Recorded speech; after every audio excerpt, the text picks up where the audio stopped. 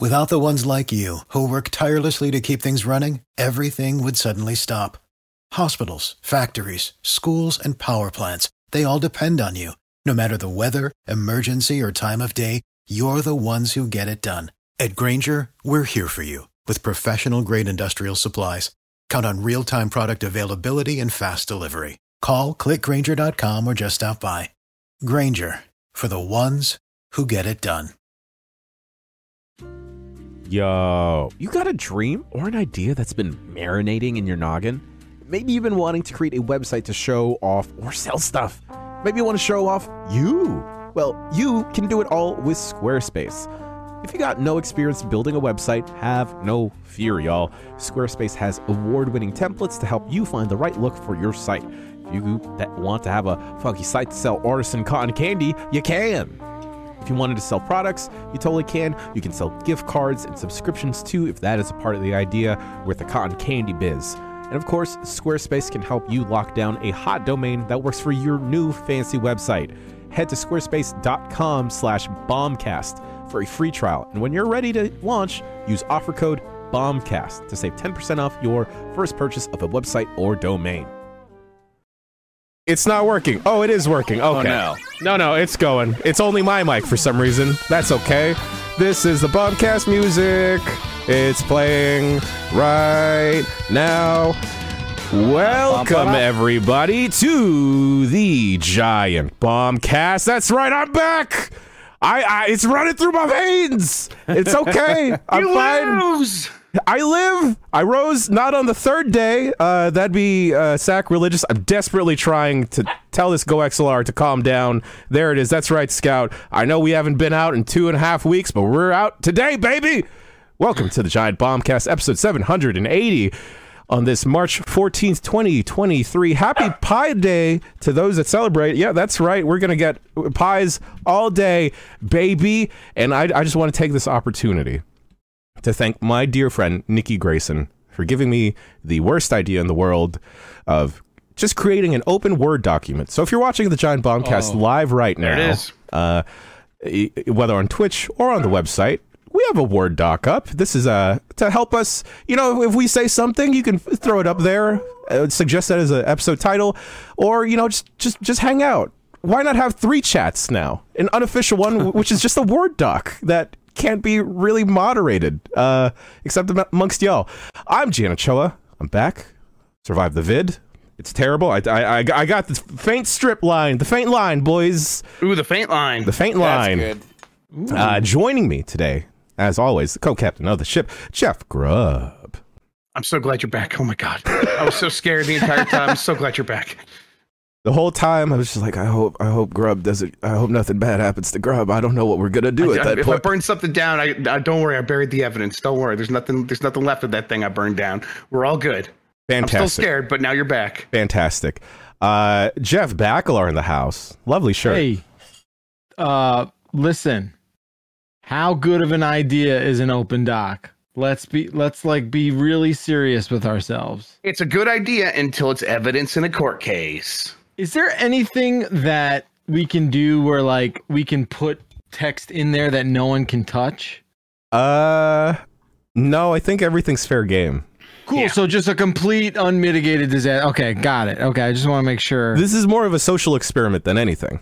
Mm-hmm. Oh, this is hard science. Honestly, this is what the notes in my brain looks like. This is exactly what it's like up That's horrifying. there. Yeah. And One ring. And to round out today's podcast, we have to Red Bull Rorie himself, Matthew Hello. Rorie, in the house. How are you today? I'm feeling all right. I'm talking over people already, so these Red Bulls are kicking in. And I Okay. got a dog staring at me. What so counts as a full Red Bull to you, Rory? Is it an 8 ounce or is it a 12? ounce, yeah, 8.4. If I do a 12, I do one of those. So I'm a little less caffeinated, but But if you do 2 8.4s, isn't that more than a 12? that's more than 12, yeah. But you don't want 2 12s, obviously. That's like danger zone. That's crazy time. Speak for yourself. Yeah. I want to live in that danger zone. How's before we can talk about how everyone else is doing? I'm fine. I barely got up and everything, and You sound great. You look great. I'm happy you're back, man. For real. Thank you. Yeah. We need you. I need everyone here. I need everyone here. And just like I need Matthew Rorie to share some stuff that's been happening with you, Matt. We're getting into NFTs, everybody. Yeah, it's Giant happening. That's right. Everything on this Word doc is an NFT now. That's it. NFT pitch doc. Lock it up. Hard to say, but I will be departing Giant Bomb. Friday will be my last day. I gave my 2 weeks a couple weeks ago.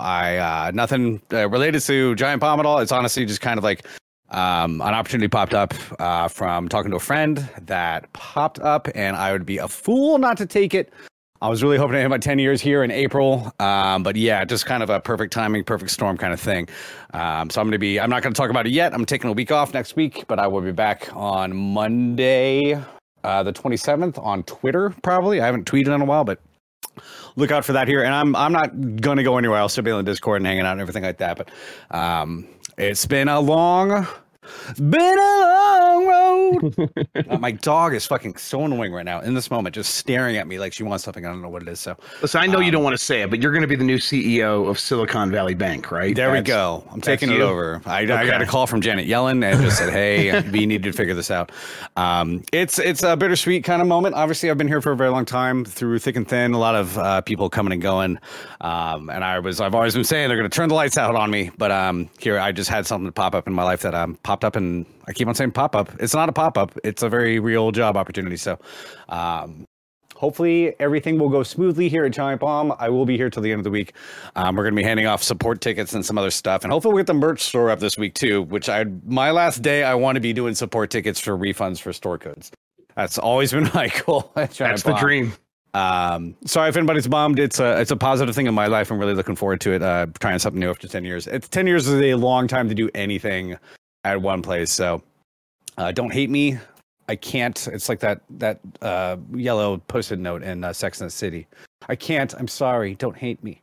But yeah, I'm happy for myself. I'm sorry to leave some people in the lurch here. It's going to be a busy time at Giant Bomb for everybody else, but it's been real, and it'll keep being real. Like I said, I'm still going to be in the Discord and try to hang out on the forums as much as I can. Rorie, I love you to death. I know I'm putting you on the spot here, but could you please, if you have one top of the mind, share your favorite E.E. Cummings poem? Oh God, I don't actually know if I know them all front to back. They're a little tough. I don't know if I could do that off the spur of my head. You have a line? Yeah. Well, this is where my Twitter feed comes from. In your most frail gesture, there are things which enclose me, or which I cannot touch because they are too near. That's from a poem called, I forget. My head's a little wobbly right now after announcing. I don't need it. Announcing my it's the Red Bull. It's not your fault. E. Cummings great. One of my other favorite lines of his is, "The snow does not give a soft white dam upon whom it lands." Read any E. Cummings, you'll be having a great time. Let me except for all the anti-Semitic stuff. Avoid that. Avoid that part. Avoid that in general. Folks, if you're watching live, if you're watching the archive, listening, please drop an uppercase R for Matthew Rorie.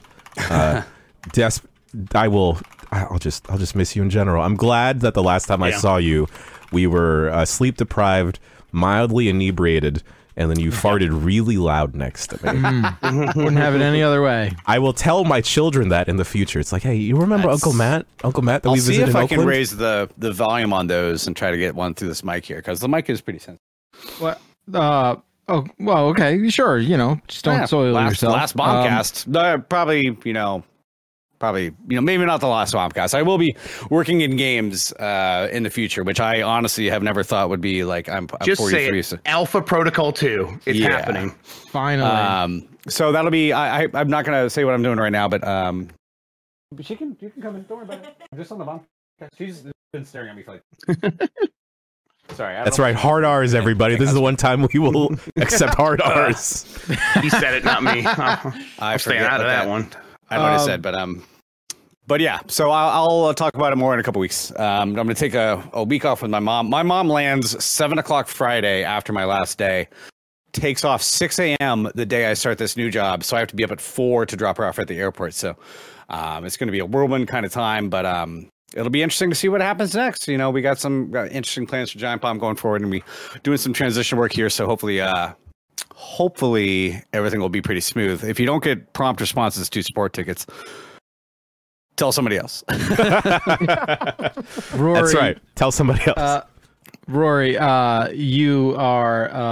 you're one of a kind, and saying that is an understatement. Yeah.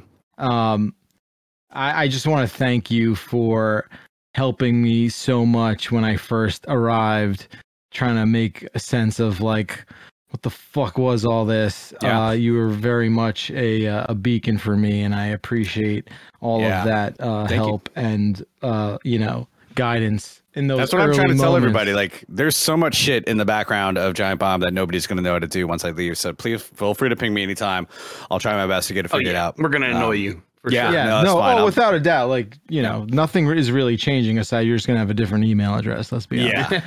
I look forward to figuring out how to do the really weird refund stuff. But we should have somebody taking over support tickets and, obviously moderation stuff. You can still come to, any of the crew, send out that PM moderation crew, or talk to, Backlor here, I suppose, if you have any questions about anything like that. If there's anything or not, you could really maybe just the other send thing it I to should somebody, say, I am way behind on shipping shit out for the premium giveaways in the Discord. I'm going to try and go to the office on Thursday. It's been so rainy, I haven't gone to the office all year. I'm going to try and get all this done out. And try to get all those stuff from Extra Life shipped out too, because I can't expense that after Friday, so I'm going to try and get all that shit done Thursday. So if you've been waiting on a letter or anything like that, I'll try to get your prizes done by the end of the week, and hopefully you'll see them soon. And if I don't get them out, then I'll try to pay for my own cost at some point soon. No, you're not. You won't do that. We will give you money to do that. Yeah, also, we'll cover it. We'll try. I just want everyone listening.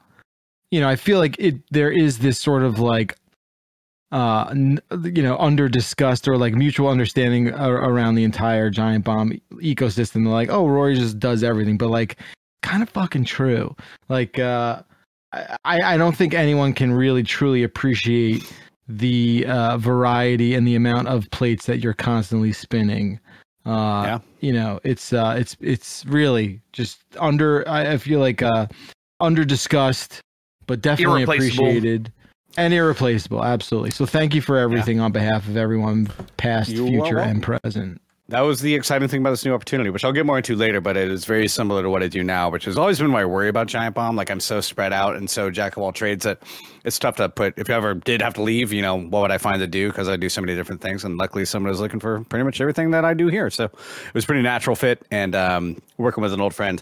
So I'll talk more about it in the future, but definitely an odd day in the Rorie household. But I just hope my internet doesn't cut out again. That'd be like the perfect thing to do. It was cutting out right before this Bombcast, but I will talk to everybody on the Discord later. I'm not in chat right now, but just want to get that away at the top, and now we can get on with the regular Bombcast. I'll definitely also be on UPF, and I'll probably write something for the homepage this week too. So not the last of me here, but we'll talk more about it later.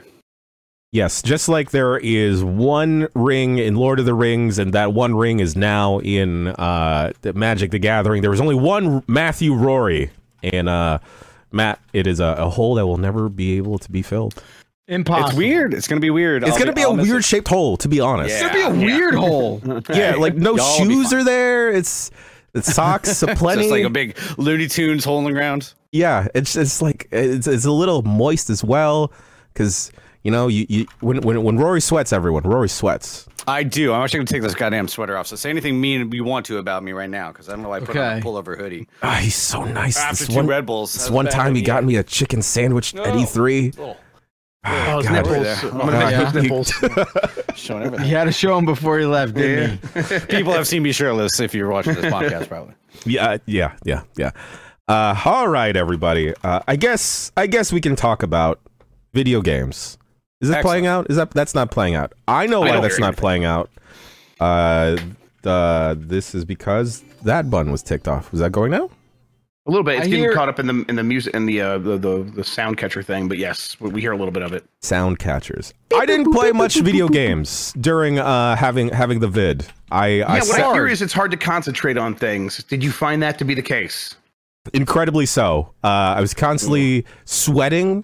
I was worried. Jay, real quick, what I hear is to help avoid long COVID, vitamin D pills really do help. I know it sounds like a joke, but I am hearing that if you want to avoid some like brain fog, D's nuts. Apparently, most Americans don't get enough vitamin D, and there are like correlations between people who are really deficient and getting long COVID. So, is D the one that's in orange juice, or is that The milk. D, I think. No, I think you want milk. I think but you want sun.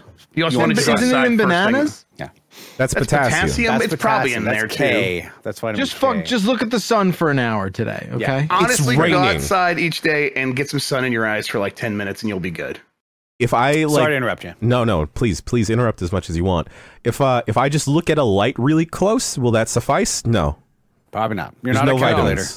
vitamins. Damn. It's got to be all natural, celestial body. Healthy American sunlight. Weird that the sun can give you vitamins, I think. I don't know if It feeds plants. That's how it all Yeah, works. but they have like photosynthesis. Do we have photosynthesis? I am but not a doctor. We I gotta absorb say vitamin D this. through sunlight. Clearly, I am not a doctor. I This think is of not vitamins, medical advice. minerals, and stuff. So it's Do just like we- when it's shooting space rocks Shooting at me, pills I just at you. You know what? I don't buy it. Do It's we a also conspiracy. have mitochondria, or is that just plants? I don't know. All I know I is that the mitochondria is the powerhouse of the cell. I just The don't know cell. which cell. If it's a plant Right, cell or a human regular cell. Right. Maybe We both. have that. Okay. We have that. Okay. I'm glad that a fine- 4 adult males know nothing about biology. Right. How does my Well- body work? Oh boy. Oh, that's a good one. We know enough to get by. I know. How to use I know the we don't have bathroom, Yeah, chlorophyll. but that's probably Hey, not chlorophyll. There's some dudes that don't know how to lower a seat afterwards, man. So I don't know, man. I'm not putting it past any of us. No, I've been doing that ever since I saw a video of a slow motion flush explode germs everywhere, and I'm like, that's pretty gross. So I close it every time. That's my greatest skill. That's what I bring to the table is closing the lid on the toilet when I'm done. I have been somehow signed out of the document that I made, and I'm a little. That's good. Log in. I'll explain vitamin D. Michael in chat says the sun doesn't hand us vitamin D. It helps our bodies produce it. According to one person, complete stranger in a chat room. They could be a doctor. They very well It could be a doctor. It The sun could be a makes our doctor. cells go crazy and split and create mutations. So I guess it could also probably do good things as well. Yeah, All right. if it can I'm back burn on board. you. You got me back on board, everybody. Hey, I'm back on the sun. Yeah, Bab. Sun's back in the sun. good book. Love it. Just like we're back in the sun, the only game that I was really able to play, unfortunately, I was back on my bullshit, y'all. I went back to Marvel Snap. I re-downloaded it. There it is. And I, on top of the time traveling that being really sick will help you do, I wound up continuing to time travel with Marvel Snap. And I'm happy to say that I am still missing a lot of the newer cards that are super heavy in the meta currently. Like, I don't have any of the Series 4 or 5 cards. I'm still. I gotta ask really quick. What is the expansion plan for that? Are they constantly adding new cards, or they're like Yeah. expansion new packs or seasons what? with like 4 to 5 cards these days. Okay. All right. Yeah. All right. You pay for them? Kind of. You can't directly pay for them. You still have to exchange credits or now tokens. Like the shop will have a daily card that you can exchange tokens for, and tokens you have to get through like the loot box style stuff. Sure. And I'm happy to say that even despite not having some of the more current cards, I'm still able to get by with my current deck, which is still like Season 3 and before has most of the cards you're going to need anyhow. What is the deck you're mostly running? So I'm switching between 2 decks. The first one is still the zoo style deck. So Okay. throwing out like a bunch of 1 tier cards out and then just buffing those progressively through the game. The second deck, it's mostly because I lucked out with the shop. I'm rocking an Armin Zola and Venom deck. Sure. Yes, that was very popular when I kind of stopped playing. Yeah. Yeah. And the whole point of that is Venom is one of those cards that eats other cards, and Zola will eat a friendly card and blast it in the 2 other lanes that you're playing in. So if you have those other lanes with other buffed up friendly cards, Venom will not only be boosted up himself, but he'll also eat all of those cards. So you can go from having like 1 commanding presence in a lane to now you're commanding like 2. And it's real messed up, especially it is more than 1. And if you pair it correctly with the proper location, like Bar Sinister, or is it Bar Sinister? One of the locations will multiply a card. So if you combine that with Venom and Zola, it'll create the cycle kind of thing, right? Which one's Zola? Is that the magician or is that the... No, it's the guy with it's the AI that's like in a body, kind of like Krang. Yeah, yeah. Okay. Oh shit, I know that guy. I can't mix up with Zemo there for a bit. Zemo in the game? Yes, he's in the similar purview or similar area as Zemo. He's the part of AIM villain. They're buddies. Zemo we have this website buddies. called Comic Vine. Zola. What's gonna happen to Comic Vine?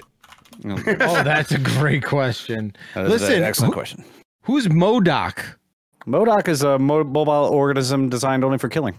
Yeah, that's what it is. That's MODOK is the other strange guy that kind of looks like Krang. Yes, right. He's got little baby arms and like a big head. It's so funny. Like Ryan Davis is funniest. He loved MODOK so much. Loved crack MODOK up every time he saw him. Just loved MODOK. People, I still have. There's some fan art of Ryan as MODOK floating around somewhere, which is always fantastic. But yeah, unfortunately, I haven't dipped into this month's battle pass. I do think that the seasons, like they're only for a month, right, Grub? Is that correct? They're pretty quick. I think they might be 6 weeks. They're not very long either way. They're not. So if you buy a season, you got to be playing because it's gonna go by fast. Magic does this thing where you can buy the battle pass at the end of the season and get all the rewards that you might have unlocked anyways, which is kind of nice in case you're on the fence about whether you're finishing or not. But they also put on like absolute trash shit at the last week, so if you don't get to the top tier, it's no big deal. But I get that battle pass every expansion for Magic. I usually make the money back by drafting a little bit here and there. I don't know how Magic. What is it, or how Snap does it? Is it like a dollar cost to buy the battle pass? Or yes. gem cost or something? Dollar. It's $10, but I think they do the same thing that Magic does, where you can progress through, and then if at the end of the season, if you decide to just convert over, you get all the stuff you missed. My current problem, though, folks, and I need the mathematicians in the Giant Bomb audience to help me out here. I have an excess of gold, and I don't quite care about buying the variants of the cards, so I'm trying to figure out. I'm glad. And I don't. Yeah, I just want cosmetics the cards. For me. I never buy any cosmetics. I just like that. I will save my gold for actual things I can use and not worry about it. Except in Fortnite, where my mind is broken. There we go. Yeah, truly sick. So if I'm wondering whether or not I should save that gold to just buy more credit packs or just unlock more missions. Just so Sorrow says, spend them on Token Tuesday and unlock Series 4 cards. Token Tuesday. That's also what the Giant Bombcast is because I'm here. Just kidding, everyone. Oh, hey-o. It's fun jokes. It's fun jokes. It's fun because I said it. It's fun because I said it. That's how it works. Them's the rules. Can we call the Bombcast today Token? No, we can't call it Token Tuesday. Listen, you throw on the titles, and I'm not going to stop you. Yeah, that's true. Yeah, that's true. It's your domain. Yeah. It could be Tolkien Tuesday once Gollum comes out. One Ring, sure. Yeah. All right, everybody.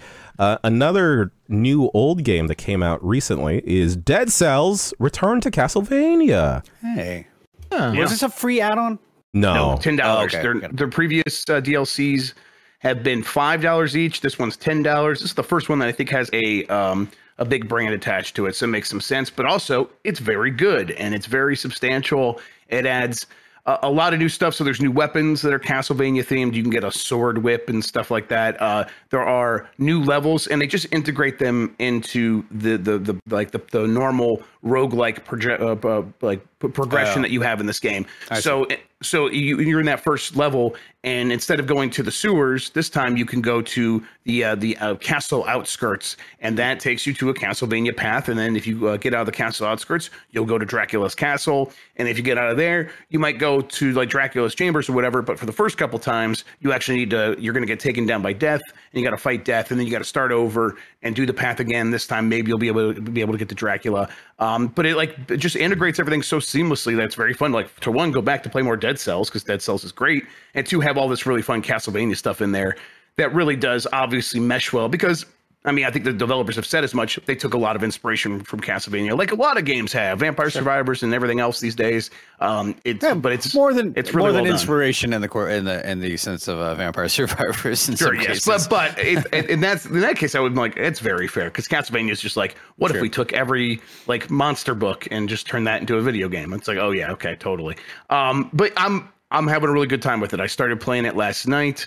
I got to a pretty good flow of things where I was like, okay, I'm figuring out first of all how to get my legs back in Dead Cells, but also just like, okay, what is the path I need to be taking to making progression here? Because I mostly played on the Switch and I got this DLC on Steam, so it's like I don't have my full build there. So it's been like, okay, I'm gonna focus on the Castlevania stuff because that'll make it more likely for the Castlevania stuff to show up. And yeah, I've just really been enjoying it. I have not defeated Death yet. That's where I'm at, where I'm like getting to Death. And I'm not loving my builds yet enough to be able to survive that. Although this last time I did have a very good build. I got half his life away, but I brought a curse in from the previous stage because I was very stupid and was like, I'm doing really good right now. I'll take a curse, sure. And I was able to kill 7 of the 10 enemies I needed to kill without getting hit before getting rid of the curse. And then there were no more enemies left on the stage. And the next thing I had to do was go fight Death. I hate that curse a lot. Yeah, so that's tough. I mean, that's why it's the risk reward. And I'm like, no, I can totally handle this right now. So he hit me once when I had half his life gone and I died. It's like, man, that was stupid. I didn't even get anything good from it, from doing the curse. So it's like, whatever. But I mean, that's the game, and it's a ton of fun. And I'm, any excuse to go back to Dead Cells, and I've said that before. They've given me excuses to go back before. This has been like, oh no, this is the really good excuse. Castlevania stuff plus all the DLC I've missed so far. So I'm really enjoying myself. Nice. Grub, or I guess everyone, like what was your general build with Dead Cells? I remember really liking double bows. I got to a place where I would try to roll with the punches as best I could. Yeah. I wasn't trying to go for any one thing because by the time I beat it on the Switch, and this was like back when it was much harder. They've made the first level, the first difficulty level, much easier now. I would try to roll with whatever I could get, but the way I actually ended up beating it was focusing on the survival build instead of anything else. So if I got green weapons and green traps and stuff, I would use those, and then I would try to put all the upgrades into the green one because that would increase your survivability, which means as you're getting weapons later on, it'll be like you're going to take 10% less damage, you're going to take 15% less damage, and all those things stack. And it meant that I was just this tank that could take on anything, and I was still able to do a ton of damage because all the weapons in that game are a lot of fun to use and are pretty, actually pretty deadly. Mm-hmm. So that was the one that really worked for me. At this point, the way it is now, I'm like, I could beat this game with anything. So they really have made it a lot easier. Dead Cells is one of those games that I was, as soon as I checked out the quick look that you and Dan did live now on the site, I was like, oh crap, I got to restart this on the Steam Deck because most of my progress was on the Switch. And then it was one of those things where I realized, oh, I already own this on Steam too. Okay, cool. Now I'm in the tango of like, I already picked up the Castlevania DLC, but because there's 2-3 more other DLCs from Dead Cells? There's a total of 4 now, yes. Total of 4. I'm just wondering, like, should I get those too? Should I pick those up? Because I don't have anything unlocked. You could be working on that stuff along the way. Like, I definitely have been doing that a little bit, yeah.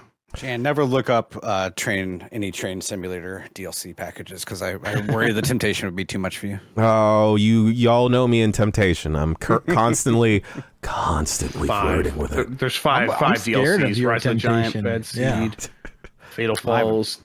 I haven't played Dead Cells since like 2019, so maybe I'll try to reinstall it. I've been really looking for like a meaty game to get into, which is just kind of been tough lately. Like I'm still working my way through God of War. I'm gonna segue into my game. How about that? Yeah. Just while I'm already doing it.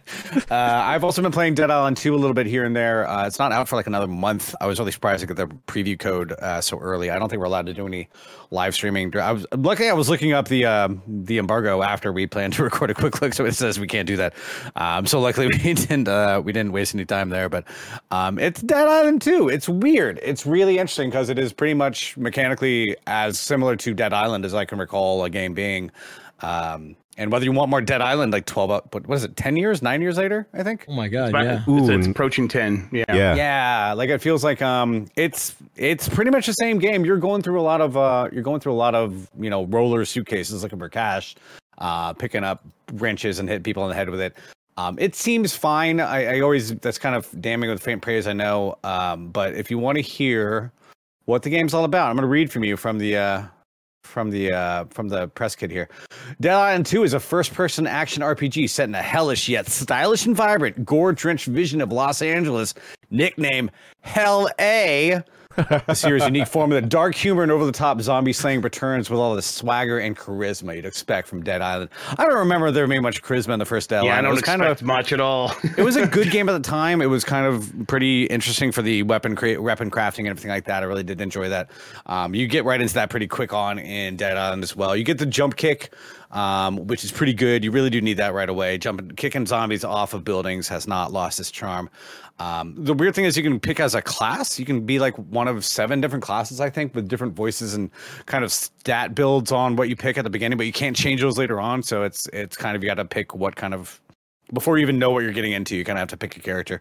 Writing seems fine. There's a streamer house that you wander into within the first 30 minutes. So it's going to be that kind of humor.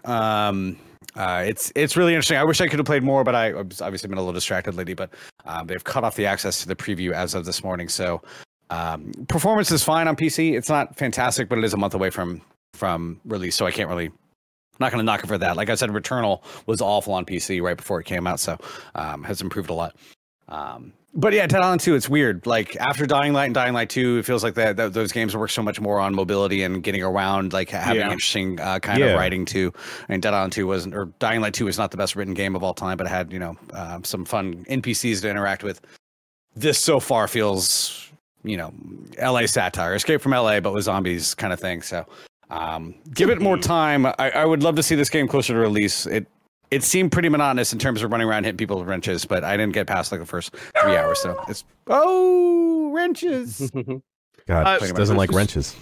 Is it open world or what? It's not really. So it's really weird. It's split up into maps that are actually pretty small, and you wander between them trying to get to your next quest. So you start off in LA, like this big suburb, kind of not suburb, but like the really high end mansion part of LA, and then you're walking through hotels and everything like that. It looks like it's kind of sticking up to the highfalutin parts of Hell A, right. Which I can't get over the dumbness of how that sounds. It's pretty dumb. It's pretty dumb. Yeah. So you're talking to movie stars and this guy who's Charlton Heston, the kind of stand-in, and there's a streamer house where they're trying to find video of them shooting zombies. So wait, Charlton Heston?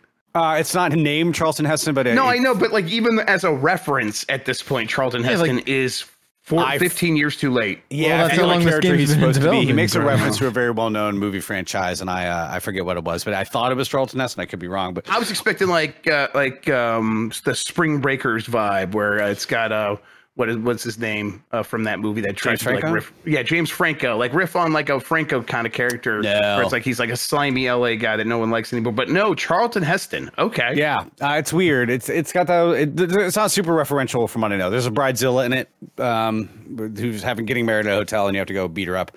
There's some tough fights. It's really there's some actual. I mean, there's all the kind of stuff that you're used to: fire, electricity, all that kind of stuff is still there and present. You're trying to do status effects and. Like I said, drop kicking zombies off of buildings is never going to bore me. Sure. I love that so much in Dying Light. I used to do that all the time in Dying Light 1, just lure people up on buildings and kick them off. It's fun. It's fucking fun. But I don't know if there's much built around that specific activity to make it really worthwhile. It's neat. You're hitting shit. You're breaking arms. You're clocking people in the head.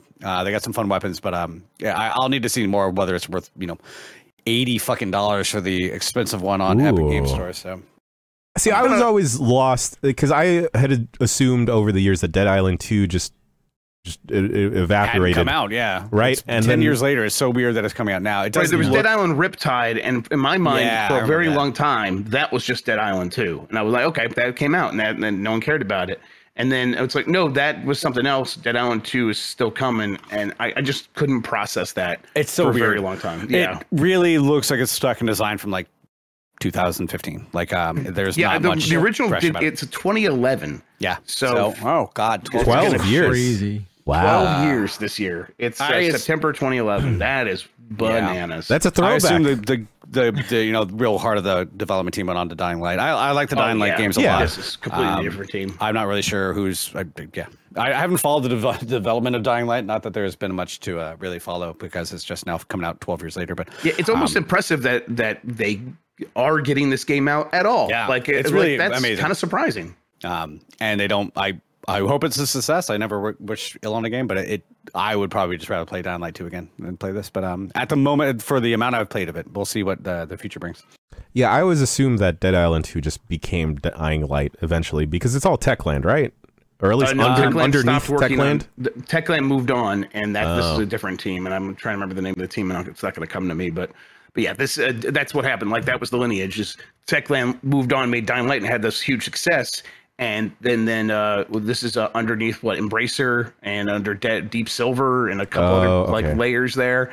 And they were like we're going to Dead Island too. We're going to make that happen. And they had to bring in a different studio. I think it's the studio that did Homefront, The Revolution. Homefront, The Revolution. Wow. Is that Talking right? about recent hit games. Was that the Homefront remake?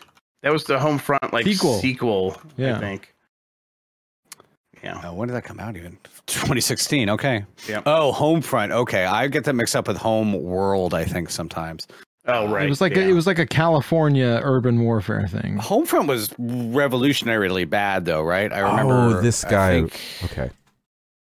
I want to say I remember this being mixed or average. Okay, generally unfavorable. I'm like every time I hear a game like, oh, it could be bad. I'm like, I hope it's really bad so I can make the guys play it on Blight Club. But Well, that's where I'm at. I don't think Dead Island 2 is to you. there. I think it's fine. And I always say I hate when people say, "Oh, it's fine." It's kind of some games are not, especially memorable. I probably if I'd play the game for 2 hours, I'd probably have to think about whether I want to keep going with it or get a Steam refund. But maybe there's something amazing later on in the game. But I've definitely read some other preview coverage, and it kind of seems like an average game. Yeah. Is it multiplayer at all? I don't know, to be honest with you. I only played the single player. I think there probably is co-op. I didn't play any of that in the preview. So there's all kinds of stuff with additional installation details that I don't know. God, y'all remember? Not a thorough preview of this game at all. Y'all remember the reaction to that original trailer for Dead Island, and just how insane the internet went? There is co-op. Yes. Sorry, there is co-op. Yes. Yeah, it's the slow motion running backwards one, Yes. right? Yeah. It's their very CGI one. It was like a Sad Bastard song. Oh no, it wasn't Yeah. Sad Bastard. It Was was it a not? cover. No, it was happy, right? Yeah, it was like it was like a juxtaposition kind of thing. Like Right. it was some like 80s song, I feel like. Is it Happy Together, or is that the new one? It could have been that, which is not an 80s song, but yeah, I mean, probably like a 70s song, but I still, heard yeah. it in the 80s first, so don't worry. That's right, yeah. that's where I went with it. We don't know what happened before the 80s. There's no way to tell. Impossible to know. But yeah, and then the game also, that was the one that came with the statue of just a woman's bikini body, and her arms and legs were ripped off, but like the boobs and the crotch, the bikini region was preserved, and then she was decapitated as well, and it was always like, this makes me uncomfortable. Certainly. And then you complain about that, and people are like, it's art, it's allowed to make you uncomfortable. And I'm like, oh, okay, I don't think so, but okay. All right, gents. Before we move on to the game of the week, anyone play anything else they feel like talking about? Sharing with the class here. I've played. Well, yeah. Are you going to get into your thing, Grub? There? Well, no. I mean, is that going to be the game of the week? Yeah, it's game of the week. I did check that out. Yeah. Yeah, I touched Phantom Brigade. I started that up. I'm enjoying it, but there's a lot going on there. Yes. I fired this up a long time ago as well, and it seemed like undiscernible in some points. Right, I'm like so it's got this cool system where it feels like it's the much more complicated version of Into the Breach, where it's going to show you what's going to happen in the next 5 seconds of this turn-based battle. I'm like, okay. That really appeals to me after Into the Breach, where it was a game where I like seeing what's going to happen immediately next, so I can plan for it. And I'm like, I kind of want all tactics games to have this. Oh, this one has this. So I'm very, I find it very appealing, but it is still a lot to immediately learn. And I'm in that process right now. I'm hoping to get over that hump. Which game are we talking about? Phantom Brigade. Phantom okay. Brigade. Sorry, I missed that, but I had the same experience when I played it a couple years ago. It's been in EA for a very, very long time. Right, and now it's out. It's a lot. It's a lot right off the bat. But it's a lot that I like want to get into. And then I'm trying to. I think we probably can't mention Chia yet. Is Chia, is that embargoed? Do we know that?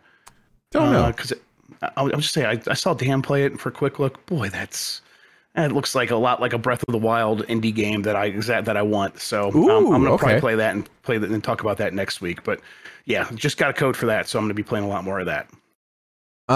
Gosh, there's what? Forgive me, I forget the title of this game. This is the one thing, because I've seen so many people so high on it talk about. This is the one thing that's making me think about getting a PSVR 2. It's the game where you blink and like time progresses forward. Right. That is out on that's on Netflix. You could play that with your phone on Netflix, but of course you could do it. PSVR would make it more immersive for sure. Nice. Before your eyes, yes. Before your eyes, yes. That's it. Thank you. Yes. Have you tried it? Have you looked into it? Because I was like, man, I might just play that. But apparently, it's been out for years. You can play it with a webcam on your computer, and it tracks your eyes. And whenever you blink, it goes to the next scene. It jumps forward in this character's life that you're seeing, like from a first-person view. That sounds incredible. Yeah, I was on the DLC podcast with Jeff Kanat and Christian Spicer, and they were so high on it, and what they had said that was really convincing me to try it out is like, yes, you could play it with your phone or with a webcam, just set up the eye tracking stuff, but like, despite this game being out, they were telling me that this feels like the official version of the game. Like this should have been the game the whole time. And that just is it only VR on PSVR? I think so. I don't know if all headsets can wind up doing like the eye tracking stuff, but they were saying it needs eye tracking, right? Totally, that's why. Okay, man, yeah. But they were saying that the implementation with PSVR 2, like that is like the way to play that game, and I'm thinking like, maybe I can cry in private in PSVR 2. That's what it is. But I think that PSVR 2 is going to drop in price here pretty soon. I might wait for that, and if it does, I'm going to pick it up because that's how I want to play that game too. It's one of those things where I'm still not sure if it's actually out yet. Yeah, me too. I keep on hearing about PSVR 2, but I don't know if I've ever seen anybody actually, man, $550. Holy mackerel. Yeah, they're expensive. Yeah. Can you play Alex on that, or is that a Steam exclusive? That's not on PSVR, is it? As far as we know, that's the only fucking game I want to play in VR is Alex. And for like 3 years now, I've been wanting to play it. And there's a VR set somewhere. There's probably not a VR set in the office anymore because I doubt that I made the move to Phantom. Jan, you're gonna have to be responsible for all this shit at my desk, but I'll try to clean it up on Thursday. But I have just sliding that in there. That's the most upsetting thing I've heard today. I don't have time to bring Luchadeer back in, so we're gonna have to find some. I should have set him up on this couch back here. When we take a break, I'll go get some of my. Can I keep all your change that was on your desk? You can definitely keep my change. I haven't been in that office in months. Finders keepers rules. Yeah, okay. I'll go in on Thursday and let you know if there's anything there. There is a huge monitor that used to belong to a former designer that I kind of claimed for myself, and I'm a little mad that I don't get to keep it. But maybe you'll if you ever go back to the office, Jan. I'll help you pilfer it. Real quick, I know I glossed over that Chia game real quick. It's TCHIA. It was in that PlayStation State of Play, that most recent one. And everyone was like, it looks like Wind Waker because you have the little leaf, the deco leaf thing where you could float, and then you were sailing. But when Dan showed it to me, it was much, much more like Breath of the Wild in terms of how you're exploring things and what's going on in there. And I'm just, it's on my radar big time right now. It looks like it's going to be on Epic and PlayStation. Yes, it's PlayStation 4, PlayStation 5. It's actually PlayStation Plus, Essential, or the second tier, the extra tier, and the premium tier on day one. Oh. So if you want to just pick it up that way, there you go. Damn. All right, gents. Well, I was just gonna say, like, I remember the video, I remember the teaser, and then with Tears of the Kingdom coming out, I'm sort of just like, is this me filling up on bread before the meal? Right, a little bit, but yeah, maybe. But I'm like, I need it actually. Well, I guess there's going to be folks out there that don't have I mean, it's really hard for people to not have a Switch. I feel like virtually everyone has a version of the Switch. They're just out there. You could just they're like in a tray. Take a Switch, leave a Switch. You could just find one. That some folks may not be able to pick up Tears of the Kingdom. This one's also it's like much more. And again, I think we can talk because there's like previews after this. This is like the preview stuff.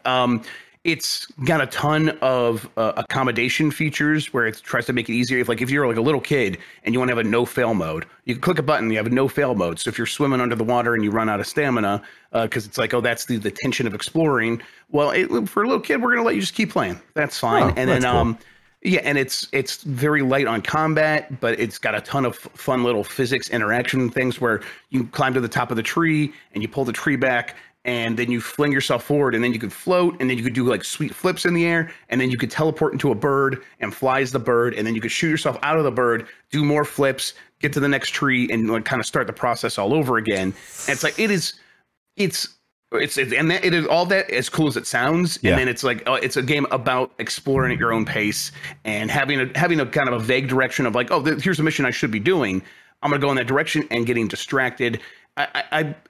It's kind of cool to see see a game like this come from an indie developer. It's like, oh, someone has taken all the ideas of Breath of the Wild that really spoke to me, and really all the ideas that go all the way back to the original The Legend of Zelda that spoke to me. And it's like, okay, now we're going to imagine what this could be like with not just indie game levels of quality in terms of graphics, but indie levels of passion, where it's like, oh, and this game also is trying to be a New Caledonia. Or a sort of abstracted version of New Caledonia, which is a small island off the coast of Australia that has a native population there, and they're trying to bring that culture into this game, and that's all super well done, and just makes this place such a pleasant place to be. It's like as soon as Dan showed it to me, right to the top of my most anticipated charts.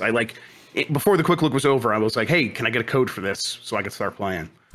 That's where I'm at. Before we get to the game of the week, I read an embargo fervently, and it looks like I can talk about WWE 2K23, baby. Yes, the reviews for that went up earlier today, I think, or yesterday. Yeah. Wow. I checked out maybe a good hour or so of the game. Similar to the last entry, where there's like a really well done guided tutorial with Drew Gulak. This time, Austin Creed of Up, Down, Down, friend of the site, Austin Creed, guides you through and everything. And it's funny because you wind up having a WrestleMania match with John Cena to end the tutorial and everything. And everyone looks good. The wrestlers look great. I feel like they're doing a good job at this time of capturing all the models. I do like that your test dummy or your training partner is Happy Corbin. And I think, unfortunately, this game does a really, really weird thing where it's trying too much to be like the television product. Because anytime I pick up a WWE game, going as far back as like PS2 stuff, PS1 stuff, the first thing I do, open up a Royal Rumble. Just open up a Royal Rumble and throw virtually everyone in there. I'll check everyone's scores afterwards. And then I was like, yo, I'm going to be the Iron Man. I'm going to come in at number 1. And I'm going to go the whole distance. The problem is there are opportunities or points in this game where the game takes control away from you because your wrestler, your character will wind up taking like a rest break underneath the rope or under the because the TV commercial's playing. Right. Or like a lot of wrestlers will take a quick break to gather themselves while you're watching a match. Someone, especially during a Rumble, will be like, all right, cool, I'm just going to lay down here and let someone else have their spot for a second. In the corner for like 10 minutes, yeah. And it's just long enough of a break that it kind of takes me out of it. And also, I'm not too in love with the countering system either. It's timing based, so you have to hit triangle or you hit square to break up a grapple. It's still very early in and everything. I kind of wish that the WWE 2K23 games would kind of just go in a more arcadier route rather than trying to, or at least have an alternative product that is the arcadey product. Yeah, wasn't there one of those a couple years ago that had WWE All Stars? Yeah. Yes. Okay. Yeah. I was going to say. All Stars, or just have like a proper fighting game. I don't know. Like, yeah, right. Like let NetherRealm make that mobile fighting game that they did with the superhero WWE All Stars characters, but make that a full actual fighting game for consoles. They needed to do that. I can't believe they never actually did that. Yeah, and I don't know if this is just me looking back with like rose-colored glasses, but I feel like Def Jam Fight for New York did a really good job at kind of nailing like the different fighting styles that like you would have in wrestling, and was able to nail those counters and everything, or pairing, I guess, really well. And there were points where the difficulty definitely ramped up, but I felt like I was able to build up my skills enough to get there. And, you know, that got up to 4 different characters at the time. So just take that, put it here, y'all. Come on. But yep. God, thinking of NetherRealm making like a shoot wrestling fighting game seems that's like do that. Why don't y'all do that? I love that. I want it. I don't know. I want to like this more, and I'll spend some more time with it. We'll probably do a quick look later this week. And this year, the career, like the career story mode follows John Cena this time. Big John.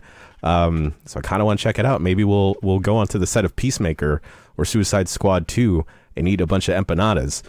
But anyway, now forget the empanadas. It is time to get to the Game of the Week, which is a demo, but it counts because it's still a game.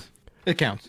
The Game of the Week is the Resident Evil 4 demo. I was going to say demo, but it's demo. I wrote this, and I know that it's demo. I said demo a second ago, but I was going to say demo. Yeah, they're interchangeable. Like I like it. Yeah, you could say either one. Yeah. Just an accent. Is anyone else a little bit freaking out about how just this is exactly like when they released Resident Evil 4 originally? They put out this demo for that game where it's like go in the village and mess around, and you get the little disc for the GameCube and you put it in there, and you play it over and over and over again because there's all kinds of fun stuff to discover. And it's like this time they did that and they amplified it so much more. It rules. This is awesome. I'm so excited for this game now. This game is so wet. It's so wet. It's so wet shiny. Looking. It's wet. Disgusting. It's getting me wet. Let's go. It's moist. It's just so gross. I love it. It's hideous. Yeah, go ahead. You playing it, Rorie? I am, and I played enough to like kind of say to myself, I don't know if I need to play this game again. I hate to be negative Nancy, but like I've played this game multiple times through multiple remakes, and I'm like, it looks great. It's awesome, but also like it's the same. It's pretty much the same game as far as I can tell. They've added some little stuff. We'll know more when the full game comes out. But like we'll be able to talk about it at some point in the future. It is an all-time great game, but I'm like, especially if is it full price to pay? I believe. Yeah, so. this is this is one of their full remakes that they're doing, like they did with Resident Evil 2 and Resident Evil 3. So yeah, they're treating it like a brand new game. And maybe it'll come to my understanding is at some point in the future, I'm sure, but it is definitely going to have a lot of stuff that's like surprising, I think, to a lot of people. It's kind of my understanding. Cool. But I mean, beyond that, I haven't played it. I don't know for sure.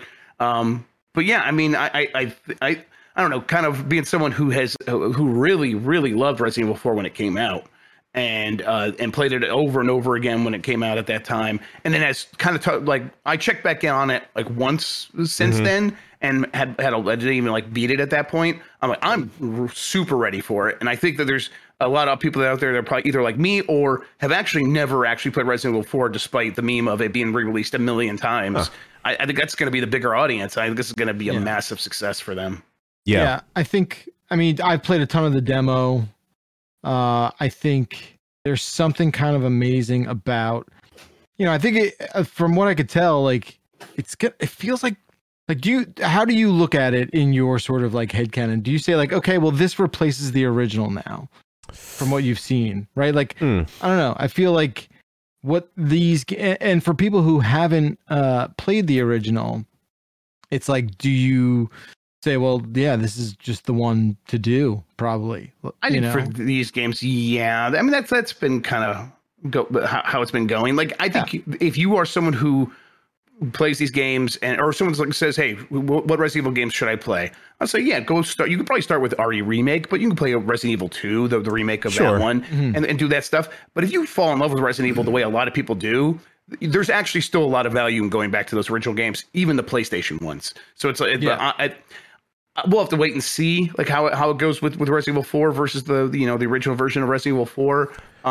But I bet there's going to be some value to like the people who become super fans coming out of this one. It's like excuse me for bringing up wrestling. I didn't mean to. But it's like, in a wrestling game when you have multiple versions of John Cena.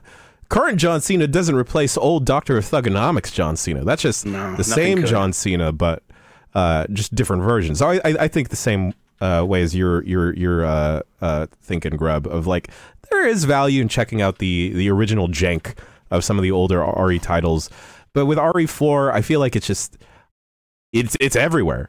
It's on phones too, isn't it? Oh yeah, I think so. With some version of I think so. Maybe not. But it's everywhere else if it's not. Yeah. You can get the Switch version. You could play it on the Wii with the motion controls. Like it was everywhere. There's a VR version. I don't think I've. Yeah. Oculus Quests. Yeah. That's right. I don't think I've started any game more times than I have started Resident Evil 4. Probably. For sure. I've probably completed it maybe like 2 to 3 times during my lifetime, but not, but based off this demo, like I'm going to finish this for sure. I think it's doing a thing where it is honoring the generous rose-colored glasses that we all lenses that we all like look at these games that are 20 years and more older, and it sort of like validates those potentially inaccurate nostalgic memories. Yeah, gives the love it needs to meet those, with that contemporary update. It's like it really just it hits. Imagine they did it to a game that doesn't hold up. Like I don't know, Eternal Darkness. Like maybe you go into a game and you're like, sorry, this game's so sick. I can't wait to replay it. Yeah. And then you're like maybe even 30% through it and you're just like, God, I've made a mistake. I was like that with Tales of Symphonia. I think they did that big remake of that. Tales of Symphonia, I believe that's the one. And I was just kind of like, well, this has aged. For an RPG, these mechanics have aged pretty poorly. So I don't think RE4 is like that. I just don't think I need to go through that entire game again. But what I played of the demo was really fucking cool. It looks great. So. Yeah, I even had like the same experience I had with the GameCube demo where I like would go into the village and I would be a bit too aggressive or I'd be too impatient. And I would usually end up dying a couple times. And then I'm like, okay, well, I need to just find this pathway through this village to survive.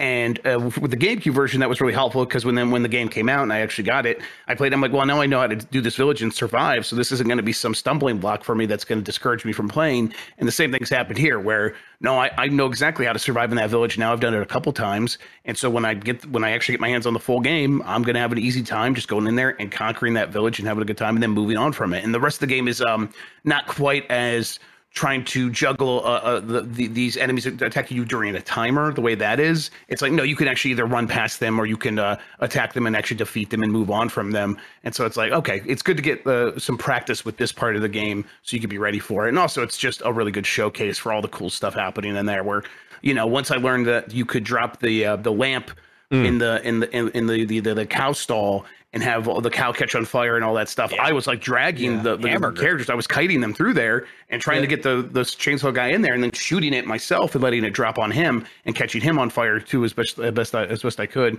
And then it was also like in that same area, if one of the Garados, is that how you Ganados? I can't remember what the name of the enemies are called.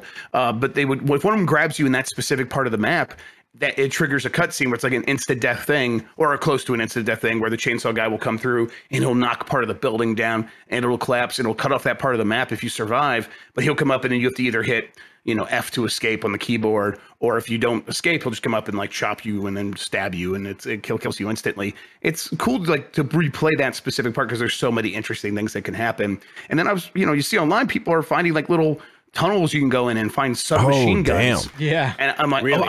I looked everywhere for it. I'm like, I need to actually go and see exactly how to get to this. But it's like, then you take that back up there and you can just start blasting everybody and tear them apart with the submachine gun. Oh man. Okay. Reasons to replay a demo. And then that's even before you get into the chainsaw extreme difficulty or whatever it is that pops up one out of every so many times. I think they know they have something special and the way they're treating it like really exemplifies that. I gotta ask y'all, with how they're doing these remakes and picking and choosing here, because I feel like a lot of us thought Code Veronica would have popped up by now. Yeah. Especially after the RE2 remake. Will we eventually get a remake or remaster of RE5? I can't. I personally, I loathed that game a lot, so I would like them not to spend their time on it. But I don't know. Do people like RE5 after all this time? I thought it was like negatively received for the most part. In a way that you like love hate something, maybe. I don't think there's a lot of people who really like Resident Evil 5. I'm one of those people. I'm one of those people. Yeah, there it is. Dude, I just played it like relatively recently. It's not good. Like, there's fun to be had in it if you're just taking a piss, you know? Sure. I played through all of that game co-op with a buddy next to me, so... Yeah, that's the problem. The single-player AI was bad. Yeah. Bad. I don't think that game is gonna, like, have the same amount of momentum, and, you know, there's nothing will have what Resident Evil 4 has. You're right about that. But what did they do? They remade 1, 2, and 3, right? They remade 1 on the GameCube a long time ago, so they didn't do that one again. So that could be something. They could do 1 again, I suppose. Yeah, like I would take 1 again before 5. Yeah, right. I mean, Code Veronica, but that one, it's like, I guess it's as much work as any of the other ones. It's tough. I remember Code Veronica being pretty tough for an RE game. Right, but it's like, I think the number at this point, I think we're just on a different timeline than we were back then. And I think so if they go to Resident Evil 5 and they remake that, they would have to re-edit a lot of it. And I think they've done that with all the games so far, so that wouldn't be too much of an issue. And I think the momentum doesn't come from it being Resident Evil 5 now. It comes from, oh, well, I've played the remakes of 2, 3, and 4 and love those. Yeah. And I'm not going to go back and play the old 5. I'm going to wait for them to remake 5. And then there's going to be millions of people who that applies to now. So I would say that a remake or something of Resident Evil 5 does actually happen. And it is probably next. Sure. Damn. Never make a new Resident Evil game. Just keep on remaking the old ones. But 8 was great. No, but the new ones are coming out. They make new ones as well in between. That's what they do. They make a new one, they do a remake, do a new one, do a remake. And that's so they'll have a new one next. And then after that will be Resident Evil 5. So. I'm happy that Capcom is in this position to do this, though, because weren't they in trouble a couple years ago where like the future was kind of up in the air? Okay. Before Monster Hunter World, before these Resident Evil remakes, yes, they were in a tough spot. And now they are the third-party publisher that all third-party publishers aspire to be like. They all want to be like Capcom. They all want to have their Resident Evil series that they can remake a ton of and make new ones of, and they want to have their Monster Hunter equivalent. Yeah, that's what every publisher wants to be. So Capcom is just absolutely killing it. It's so interesting. Capcom is so interesting, though, in how they treat Resident Evil, because I feel like they've done a really good job at these remakes and with 7 and Village. But for some reason, I can never get into their attempts at making like a multiplayer game. Like it just doesn't hit in the same way that any of the other Resident Evil games do. Yeah, people liked what was the first one? Outbreak? That sounds right. Yeah, I know that it had like a cult following with it, right? Yeah, I guess many of them probably have cult following. So that's probably what I'm thinking is actually, a bunch of people liked it. It was probably just a cult following. But that was that one that was on like PS2 and you needed the Ethernet adapter? I believe it was like a real early one. I remember looking at like a spread in a magazine of how to get it running and then thinking, I don't have an Ethernet cord. What? Yeah, I don't have cable internet. This isn't going to be for me. But yeah, that's definitely something that they keep trying to do. They've done it with, the most recent one, Village, had that multiplayer attached to it that eventually came out, and I don't know anyone who played that. So, yeah. All right, everybody. That about does it for video games. I'm so ready to get wet with Resident Evil 4. I'm so ready. Oh boy. It's so ready. Sloppy wet game, and I'm ready for it. Buddy. You're gonna get sloppy steaks in that game, and you don't even know how. You're not gonna intend on doing it. It's just gonna happen. Mm-hmm. We said it. I think I said it on UPF or something like that. That game has all the Resident Evil games have the shittiest food you've ever seen in your life. Like it's this maggoty dead cat entrails on a plate. Village they get that in a pot, literally. Yeah, in Village did it really bad. And then this one has some really nice stuff right off the bat. Like I don't know what the Plagas does to make people want to eat like offal and roadkill raw, but if you want some foul looking food, those It makes you vitamin D deficient. And it's like, oh, I'm just craving disgusting food. Fantastic. Well, we're all gonna go stick our hand into a barrel of jelly beans and find what we pick up what we find and eat it. And we're gonna take a quick break. And Jeff Grubb will be back with the news. Jelly bean. Squarespace. Yo. If you've been thinking about making a website and you haven't given it a go, now you can go with Squarespace, the all-in-one platform for building a beautiful website to showcase or even sell your work. Squarespace can help you do it all, y'all. If you're opening a salon, or you're a workout coach, or you're opening a cotton candy making class, you can create appointments for all your clients, no problem at all. Squarespace also has analytics, so you can study what's really popping with your audience, where you can improve, and where your people are. And if you've got stuff to sell or subscriptions, Squarespace can help you do it, because they can help your site accept stuff like PayPal, Apple Pay, Stripe, or even Venmo, no problem at all. Wow, Squarespace, wow! Head to squarespace.com/bombcast for a free trial, and when you're ready to launch, use offer code BOMBCAST to save 10% off your first purchase of a website or domain. This show is brought to you by BetterHelp. The hardest person to get to know sometimes is yourself. We're in a constant state of change, so it can be hard for us to notice when we have had little changes here and there. BetterHelp can connect you with a licensed therapist that can help you get to know you better, and that can do wonders for yourself. Listen, y'all, it's 2023. No one should feel any shame for seeking out help with therapy. Work, relationships, and even the weather can get you feeling down. Therapy's really helped me contextualize some stuff and really understand me. It's also great to get stuff off of your chest because that weight you're carrying can really harm you in the long run, homies. If you've thought about giving therapy a try, BetterHelp is a great place to start. The whole thing is online, and BetterHelp can help connect you to a licensed therapist, and if that doesn't work out, you can switch at any time for no additional charge. Discover your potential with BetterHelp. Visit betterhelp.com/bombcast today to get 10% off your first month.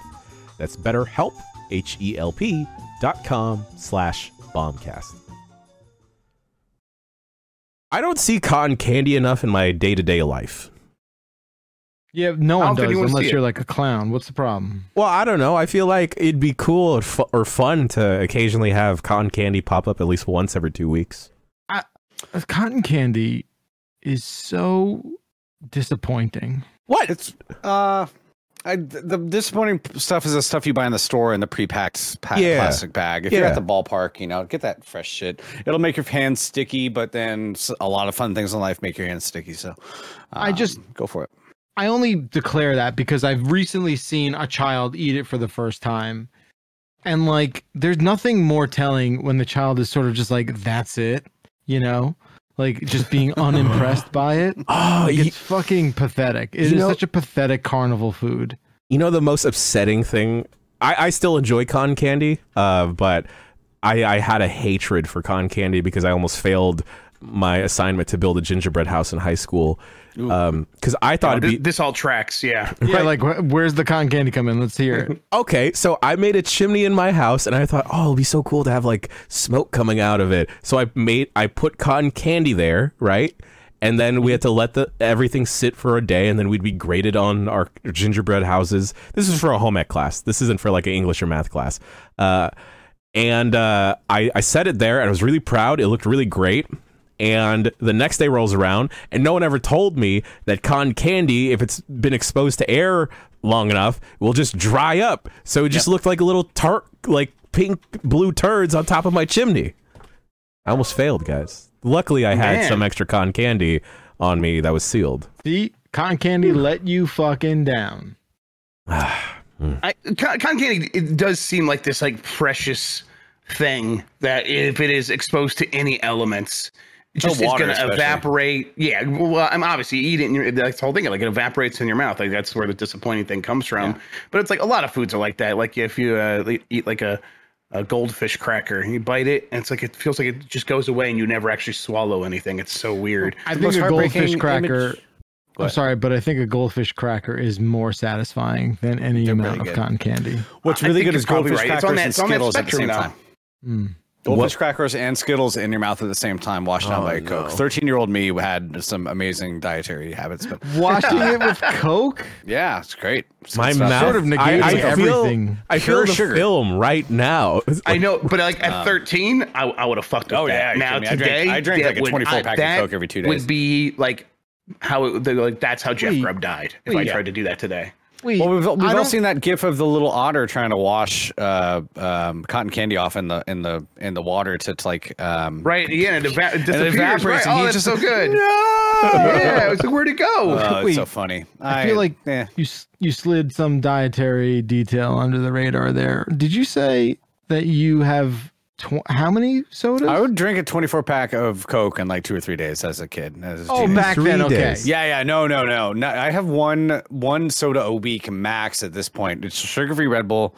I drink so much water. I'm way healthier than I was back then. I'm still probably Rory's the most hydrated person I know. I drink so actually, much Yeah, he's the Holy wettest shit. person I I drink know. like 6 of these a Oh, day. he's wetter than the And it's RE4 just demo. spilled all over Listen, me. someone in chat was like, "Oh, you're sour on like carnival foods." That's not true. Like I could be a piece of shit. Listen, I used to be a piece of shit, and when I show up at the carnival, I then transform back into the piece of Elephant shit. ear, right? That's the top one, right? The elephant ear.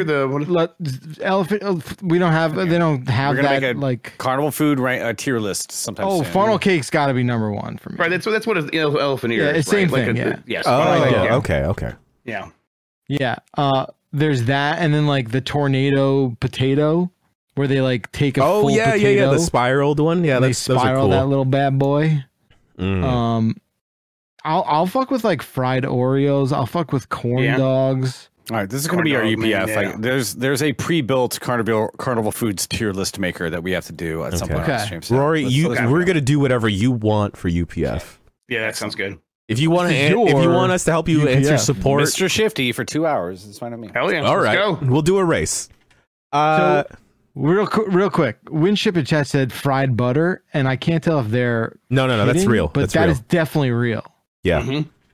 Like what? Where have the decisions in your life led you to the point where you're like, hello, I will take one of your finest fried sticks of butter. I don't know. You hang out with Dan Reichert for long enough, it feels like that's. the I decision you're gonna feel end up like Dan making. wouldn't get like a deep wouldn't fried do stick that. of butter. No. Well, He wouldn't- he's scared he of wouldn't get butter. himself. I'm saying you hang out like if you're next to him, he'll get it for you. Yes, that's what. That's, Oh, Yeah. sure. Oh yeah. Okay. But like, what I don't understand is like, I just that it's so unappealing. Like I would fry anything yeah. over butter. Well, they fry everything like Coke syrup. You can Ugh. get anything fried at a carnival. I suspect the fried butter is probably not like a stick of butter, probably little smaller bites. But I don't know. Never seen it. I don't go to carnivals. I don't go to state fairs as a rule now. It's kind of not my. Why would happen? I don't ever since want the to have to warrant- see 80 people die on one of those roller coasters. That seems like a rare thing. I feel like you Not with the wouldn't way nec- this regulations of this country are going, man.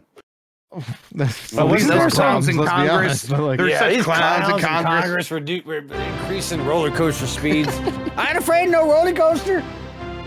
every day 400 people die on the Twilt-a-whirl. It just seems like I'd rather do other shit. But yeah, fried food. If I was a fried food aficionado, I would try to find a state fair, which there are apparently a lot of. I don't know how many state I've fairs. decided I'm gonna go get cheese curds tonight from. Oh, those you can just rule. get that. You can just get that where you're at. Yeah, He lives in what's the there's a fast food place from Wisconsin that is I have one in my town. Someone in chat's gonna know it here, but it's they have that's like their thing is cheese curd Culver's. Thank you. Yes, Culver's. They have cheese curds, and they're delicious. They're really good. They make them fresh. When I was up skiing in Maine a couple weeks ago, there was a place. It was like garlic butter cheese curds. There we go. And All it right. changed my vacation. You ski It- down I- those bad boys. Say what? You ski down those bad boys instead. Oh, Jen, that's not a thing you do before skiing. That's the thing you do at the end of skiing. Because, my man, you cannot get back on the mountain with that in your belly. Okay. That's the best. That's the best skiing food, though. It's the food that you eat at the end of the day that you're like, I could never go back up there. I would die, and I would just roll back down. Exactly. You're just like, how did I even do that after? I have some news here for everybody. Starting with this one right here. PS5 Pro rumors are back once again. A new report from Insider Gaming claims that a PS5 Pro is already in the works. That's not too surprising. These are the kinds of things where like, they have these hardware teams. What are these hardware teams doing? They're like just making the next system for 8 years? No, they're probably looking at every possibility. But I guess what is maybe surprising is that apparently Sony is planning to release this in 2024. That's next year, according to this story. Part of what's happening here is Mark Cerny filed a patent recently that aims to improve ray tracing performance on consoles, and the report claims that would be central to this new upgraded PS5. Also, Sony doesn't want to wait to launch, or they don't want to launch the PS6, excuse me, until at least 2028. So that would be like an 8-year cycle, and that would be at the earliest. So they probably want to have something to bridge it, is the suggestion here from the story. I guess I'm personally like, I really would be surprised if we get a Pro for either console this generation. I'm not going to say it's impossible. It is definitely possible, especially if they sort of chicken one another and like stare one another down and like, I'm going to do it. Oh, you are? Well, then we're going to do it. That could happen, and they both would end up having to have something if that's the case. But I think the more likely scenario is kind of what happened with the Switch was they worked on something, because they always work on something to have like a mid-gen refresh over at Nintendo, especially with one of their handhelds. And instead of launching it, they're like, no, we just won't. We'll just find a way to raise the price of the current Switch by putting an OLED screen in there and selling that to everybody again. And I think that these console manufacturers will probably find a path like that, where they slim their systems down, especially the PS5, put more storage in there, especially the PS5, and then sell that again at the same amount of money they've been selling for this entire generation, which now is like $550 around the world, right, for the PS5. So that's where I'm at. But I mean, maybe I'm completely off base. Do you guys think we get a Pro next year? I didn't even think about the idea of not having a Pro at all this generation. I feel like it'd be inevitable. I just didn't expect it to be so soon as next year. I thought we would get eventually would get a redesign that would be a slim. I wonder if they're trying to do two birds, one seed here, where seems like that's what the story is saying, is exactly that. Yeah. So I don't know if I would want to pick up a slim PS5 that is also a Pro, just because again, there's not a lot there, or not enough there as is. And I feel like the demand for PS5s, and I don't think anyone needs a PS5 Pro right now. I don't think anyone does, but I feel like the market, based off of how fervent people were to pick up a PS5 at all, I feel like the resale market might go insane all over again, just because it's like the new hot item. The timing of all this just like seems just not right. You have a market that was just caught up with demand. Mm-hmm. Yeah. Right. It just caught up. So, you're probably, a lot of people only first got their hands on a PS5 in the last 6 months. So I just don't understand this. Now, the last time we had this conversation, which now feels like we do it every like 3 months or so. Mm-hmm. But the last time we had this conversation, it was all about like this being the slim, right? Because, silicon gets smaller, power consumption, you can lower power consumption. Right, and that's still part of this story where the slim model would drop the disk drive and replace, I guess both versions of the current PS5, and that would I guess stay at like $400 for a diskless version, and then there would be this Pro model at the top of the SKU. And so, okay, I can kind of see that, but I don't know, what does that make you think? Well, sure, but I think it's all also predicated on the fact that, like, I remember when PS4 Pro came out. Again, it was a while ago, but I do recall some level of like desire for a beefier console. Sure. Where I don't feel that with PS5. Right. I think that's that's exactly kind of where I'm at with it, where we look at the reasons why they would do this. And the reasons why they did it last time is, for one, they can, which is always going to be the biggest reason. If they can do it, they will. The PS4 was slipping in price at that time. And it's like, well, we want to keep a higher average sales price. I had someone who was working at Sony at the time tell me exactly that. Like, but that's that's the main reason we do this. So we sell this thing, we put the professional name on there. That gives it you have a certain idea of what to expect from it. But really, this is to keep the average sales price of the hardware at a certain level.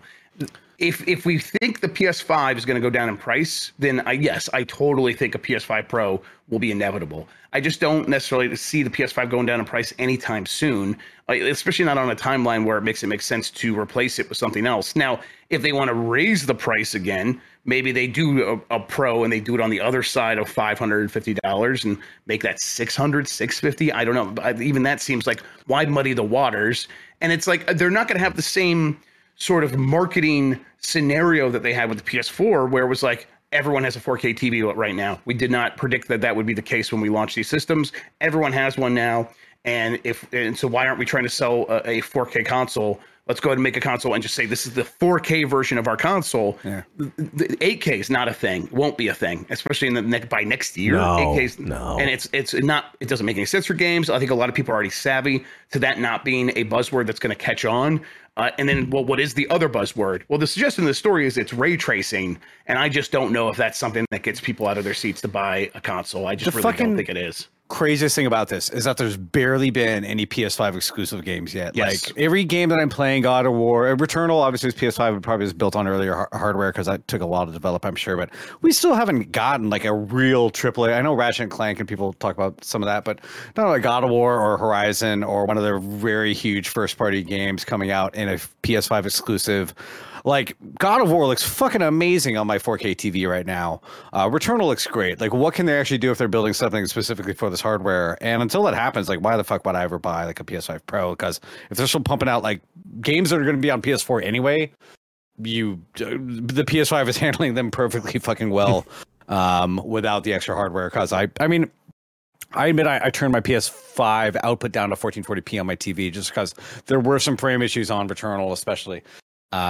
So even with maybe that's an excuse to get a new one, but I would not have to, even as a gaming professional, the most professional gaming professional, I would not upgrade or buy a new console at this point right now. I'd probably rather get a better video card. Yeah, so it's weird. More power to them if they want to do it, but maybe get some actual exclusives that people want to play. Uncharted, whatever, PS5 exclusive. Until I see that and see what that means, why would I upgrade? Yeah, I feel like I'm going in a skew of that path the other way, where I'm actively waiting for more stuff to get ported over to Steam so I can potentially check it out on a Steam Deck. Like, I really wanted to pick up The Last of Us Part 1 and like the remaster, and I'm like, oh, I could do that on PS5 and it'll look great. But maybe I'll just wait for it to come to Steam, and then I can play it there, and then I can handle it at my own pace. And everything, just because I don't know what it is. Maybe I just have I prefer handhelds and everything, but you're a very active guy. You're on the go. I mean, I think the thing with the PS5, especially where they're building it for this SSD quick loading, Horizon Forbidden West is way better on PS5 for loading alone.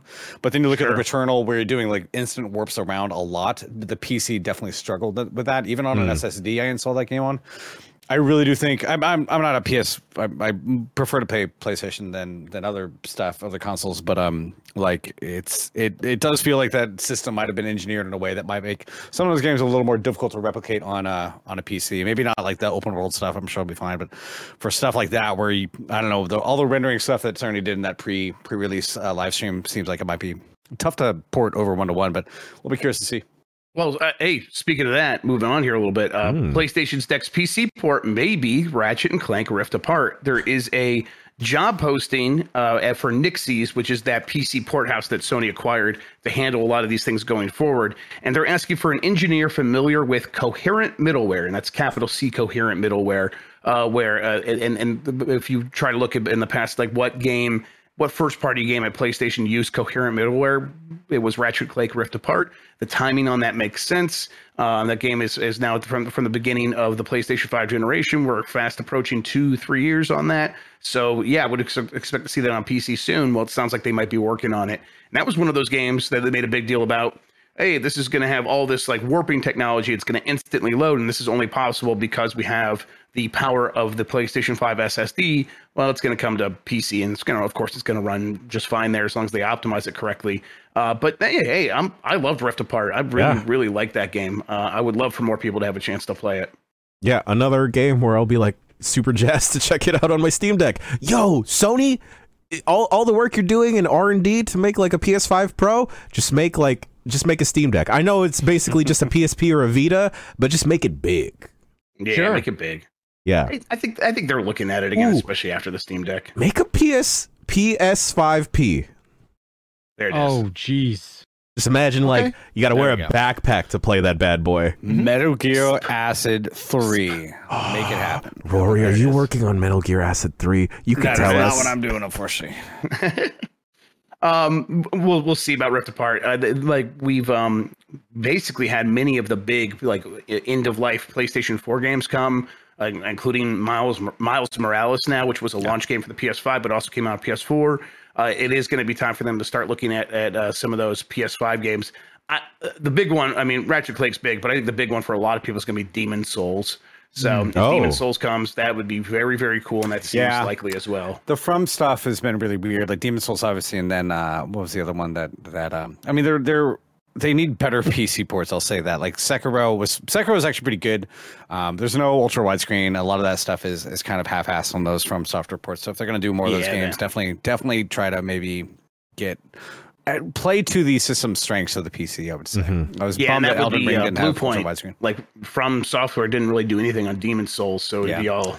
The frame rate's really good. They would. Yes, yeah, it works great on PS5, so I think it'd be pretty cool to see that on PC. But I mean, we'll see what's going to be next. It took them, I think, a while to get The Last of Us Part 1 on PC, right? That got delayed, right, James? You were going to check that out. Is that still not on PC? Yeah. 3/28. Okay, cool. Later this month, yeah.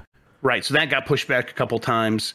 So it looks like they have a little bit of a backlog now that they can work with, but we'll see when what the next game is to get. Yeah, Horizon, Forbidden West will probably be out there before the next game comes out. They take a while with those, but right, probably sometime next year. Yeah. Give me Pedro Pascal's skin in that game, and I'll play it just so skin. hard. Oh, okay. Just the skin around. Oh my god, yeah, even that I'll be cool with. Give me Pedro Pascal's skin. Says Give me my daddy. Came out a little weird there. But. I like it. I would have it no other way. Starfield got delayed. This happened last week. Bethesda announced the release date for Starfield. Exactly. It is coming September 6th, 2023. This puts it out of that 12-month period that they promised at the previous E3. But Starfield is now getting a direct at this year's E3 on June 11th, which will be it'll be its own showcase after the Xbox Bethesda showcase earlier that day. So we'll hear more about this game once again, and then they're going to actually launch it September 6th. I think they probably stick to this release date. What do you guys think? Just don't give a release date. Just don't do it. Don't do it unless you're going to stick to it for sure. Yeah. I mean, or just shadow drop it. Is that what you're saying? You just want them to shadow drop it at this point? I love shadow drops. Shadow drops are sick. Do that. I think I like that too. From a I don't know. There's someone who I feel like has done the research and is like, shadow drops just don't. We need to rely on some of that buy hype too. Like Sure. Oh, for a big game like this, the marketing is important. So, yes. But I think I do agree that it shouldn't be a date until it's a date. I mean, it's just like, what are we doing? And that's fine. Games get delayed. They should get delayed. They need to. That's okay. Yeah. Especially a Bethesda game. Yeah.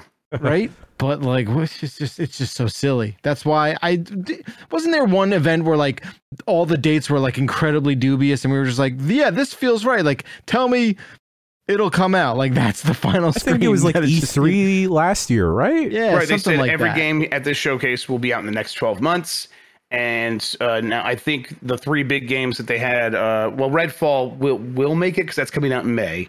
So that's going to make it. But then Forza sounds like it's coming out in October, and this is coming out in September. So two of the three big ones got pushed out of that 12-month window. It's almost as if that was a stupid thing to say, and they probably should not have said that.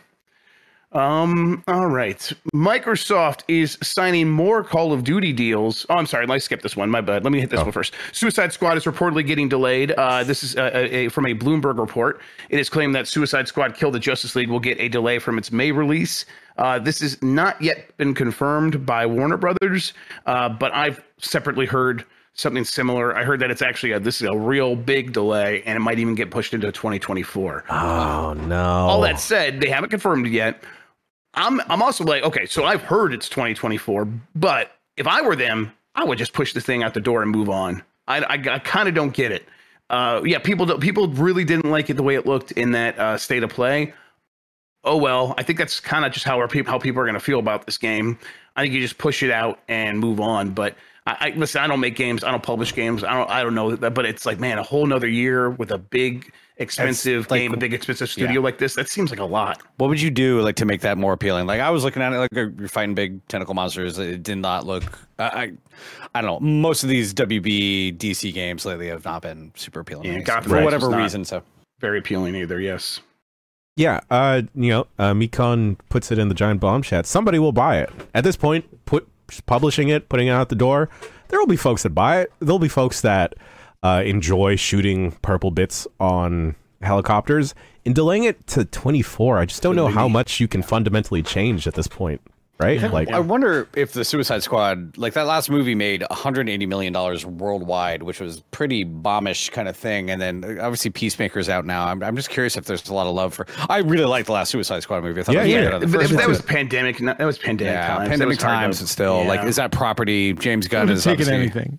Yeah, it's weird. It's a weird thing to be pushed. I get the superhero team up kind of stuff is still pretty popular. Your point still stands, Rory. It was a weird property to attach a game to. Because look how much stuff changed from when they started working on it to when they actually launched it in terms of like what people felt about Suicide Squad. They had a reboot basically, and then you're putting a game out, and it's like, well, even that previous generation or that previous version of the DC movie universe has completely changed. So just a weird thing to attach a game Make to. that Black Adam game next. How about that? Does this factor into the greater DC canon, or is this another offshoot? I don't think it can. Yeah, because it's like they wanted to make those decisions going forward. All the games will be a part of that, and it's like that's gonna be a rude awakening, I think, for James Gunn when he has those meetings with his games people, and they're like, oh yeah, and that game's still 5 years out. Like, oh wait, what? Okay, the actor's contract is going to be over by then. Okay, I guess we got to rethink he actually has a lot of input on these games. I mean, I know they said that they will. They said that they're gonna, like, that's part of the thing. It's like all games will be part of the DCU going forward, but. Yeah, we'll see. I just kind of don't know what happens with Rocksteady. Not like Rocksteady is like one bad game from going under or something like this. But I think they probably retreat and make another Batman game if this game goes bad for them, which, they didn't want to do that. That was the whole thing here. So I guess we'll see. All right. Microsoft is signing more Call of Duty deals. Let's see. On Twitter, Phil Spencer announced that Microsoft has signed a deal with Ukrainian cloud gaming service Boosteroid to bring Call of Duty to that platform for 10 years should the Activision merger go through. Boosteroid. It's a real thing. It has 4 million users worldwide. I was surprised to learn. Okay. And in a statement to the Wall Street Journal, Microsoft President Brad Smith said they have more deals to follow. Other updates about this acquisition story, by the way, Microsoft says it won't increase the price of Game Pass because of the ABK merger, and Sony warned regulators that Microsoft could release a buggy version on PlayStation to undermine Sony. So that's your kind of quick update there. Basically, this is just a Microsoft doing what it's been doing, trying to look like the good guy and trying to do nothing to look like the bad guy, like saying they would raise prices, which I believe them. They won't raise prices because of the ABK merger. They're going to raise them because they're going to raise them no matter what, right? That's just what they're going to do with these prices. Yeah, I've just about reached my boiling point with this entire situation. I think the good news is shut up. It sounds like it's going to wrap up here pretty soon. Yeah. I think it's going to wrap up here pretty soon. But, we've said that before, too, and been proven wrong. So who knows? Here we are. Bowser is bullish on Switch. I like that. Nice. In an interview with AP News, Doug Bowser is still confident about the Switch.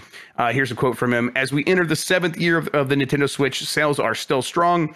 I think we still have a very, very strong lineup coming. As Mr. Furukawa said, the president of Nintendo Japan, said recently, we're entering uncharted territory with the platform. It's exciting to see that demand is still there, so nothing to announce on any future console or device, but we are still feeling very bullish about the Nintendo Switch.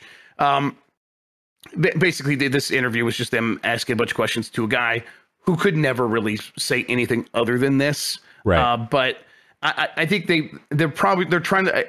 I'm trying to figure this out. Is this Nintendo telling the truth, or is this Nintendo's? Yes, don't worry. The DS is the third pillar, and the Game Boy is still going to be around. And then suddenly you look a year later, and the Game Boy's nowhere to be found, and the DS has completely replaced it. Where do you guys think Nintendo is at in terms of feeling out this transition to the next generation? I think. Well, first off, I think. Bowser's like saying nothing here. Yes, right? which is literally as the president of Nintendo of America, all he can say. They don't make decisions.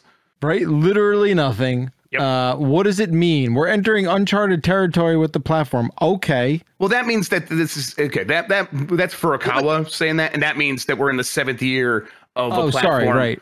Where they've never really been this far before without having new hardware. But like also, I don't know. It's just kind of filler. All right. There are games still coming out for it, right? Like, it's funny. I guess Uncharted Territory is like, we've never seen what a battery inside a Switch will do after 7 years. We don't know. Oh, wow. These things are going to start blowing people's legs off. We learned from nothing from the PSP. Those fans in there, you're probably approaching the maximum number of spins they could do. I definitely have on my launch unit. That's sitting back there. That fan is dead. Yeah, my launch unit Switch like goes to bed coughing every night. So yeah, I don't know. But I do think like there is a bit of like stretching and a little bit of like buying a little bit of time here. I just feel like we are approaching a situation where and I think it's going to be very telling how well the next Zelda runs on Switch also. Right? That'll Do you give think a bit better or worse? I'm guessing better. I think they've had. I would imagine better. Yeah. Because that one they built for the Wii U. This one they'll build it directly for the Switch. They will understand a lot of the. I mean, they got that Zelda running pretty decent on the Switch after a while. I think even the what was the Village? The Village they had like the really bad like 20 frames per second that everyone experienced. I think they've mostly cleaned that up. So it's like if they figured out those tricks and they've got a lot of other tricks this time around, they should be fine. Although it's a much bigger game, we'll see. He was just directly asked to Bowser about, hey, what's going to be the Switch follow-up? And what do you want to see in it? And he says, I should be careful about what I would personally like to see in a new Switch. But what I can share is that one of the reasons that even going into the year 7, we feel very confident that the Switch can have strong performance over the next few years is that it is still truly that unique device that you can play in a variety of ways at home and on the go. One of the things we look at always is how can we surprise and delight? How can we introduce new, unique ways of playing? That's always in the front of our mind. And that's the other thing I'm trying to figure out. Is he saying that the next thing is going to be very different from a Switch? Okay, hear me out here. What if Nintendo's been out of the handheld market for a while now, right? Since the 3DS. What if the Switch just folds into that slot and then they do release like a bigger console that's not, it's probably not going to be as powerful as a PS5, but it gets close to it. And then they can just have all these smaller titles, the indie stuff, just continue to go out onto the Switch. There won't be the expectation for stuff to like be super graphical and high performance anymore because they will have that other system. Yeah, I think I like that idea. It's something I think could be cool. You're welcome, Doug. I think Nintendo has structured itself in such a way, though, that would be difficult because they used to have. We have the teams that make big games for the console, and we have teams that can make stuff for the handhelds, and they're kind of separate and doing their own thing. And then at the beginning of the Switch generation, kind of going into the Switch generation, they combined all those things into one unit to make like one set of games that all come out on one platform. So and that was always the tough thing for Sony. One of the reasons it couldn't make the Vita and the PlayStation 3/4 work really well is because they would make their games for the PlayStation and then They'd like have a B team come in and make the same kind of game from the same series for the Vita, and it was never as satisfying. And I think Nintendo would want to avoid that wherever possible. Metal Gear Acid 2. Metal Gear, and that was not disappointing, of course. I never really figured out why Metal Gear Acid was made by a whole different company, and I guess Konami had some contractually obligated, like you got to put a Metal Gear Solid on this thing, but I don't recall that what's his face was actually really involved with them too much, but maybe for the better. But I just want to fucking goddamn just take it to PC or put it on Vita. Goddamn it, I haven't played Metal Gear Acid 2 in too long, and it's kind of Tell you what, let me tell you about this thing called a Steam Deck, and then some of the things you could do with that thing. We can get you Metal Gear Acid. PSP. Sorry, I'm looking. It's insanely windy, and my roommate just messaged me like that. Live weather report. A little too much. Matthew Rorie. It feels like Rorie. he's going in the door from being John Malkovich when he's kind of looking in there. Outside. Rorie, your last day's Friday. Don't go through the door yet. Yeah, don't go to the light yet. Don't go to the light. Stay away. We have a huge tree in our backyard that my roommate's worried about, and I'm looking at it right now, and it's okay for now. We'll see. If it dies, it dies. If I cut out. Oh, hi, Miru. Let me show you real quick. Can I do this, Jan? Yeah, go ahead. Okay, I'm not going to stop you. Live. What are we going to do? Fire you? That's not. Don't worry, that's a cat, not a tree. That's a cat. But then here's that big ass tree back here. That is. Man, I love it's trees. Not shaking too bad right now, but there's this kitty. Here, let's take a look. Hi, Miru. Meow. Hi, kitty. Meow. Meow. She only meows on her cat tree. So, I'm just letting you know that my roommate's saying this tree's looking shaky. So if I do cut out, it's probably because of because the tree fell and destroyed something. Well, it might fall down. I mean, it's been really super windy and wet for a long time here. So, I swear to God, if I open my windows, I look like a ghost, and if I close them, I look like, I don't know. Rory, you look amazing no matter what. Non-ghost. There we go. This is the best I've looked all podcast, so I finally found my... There it is. Shade. Yes, you got the shadow. Yes, this is... 10 years later, I finally figured it out. Now you can just keep the setup for every episode, dude. Great. Save profile. My hair. Bowser defends $70 Zelda. In the same interview, Doug was asked about the price increase for Tears of the Kingdom, and he had a defense for that move. We look at what the game has to offer. I think fans will find that this is an incredibly full, deeply immersive experience. The price point reflects the type of experience that fans can expect when it comes to playing this particular game. This isn't a price point that we'll necessarily have on all our titles. It's actually a fairly common pricing model, either here or in Europe or other parts of the world, where the pricing may vary depending on the game itself. They're doing it in the European style. That makes sense. Listen, he's saying here, like, once again, kind of nothing, but also saying, we know you're going to fucking pay it, so pay up. Cough up the $70 and then go enjoy your Zelda Tears of the Kingdom. Thank you very much for the money.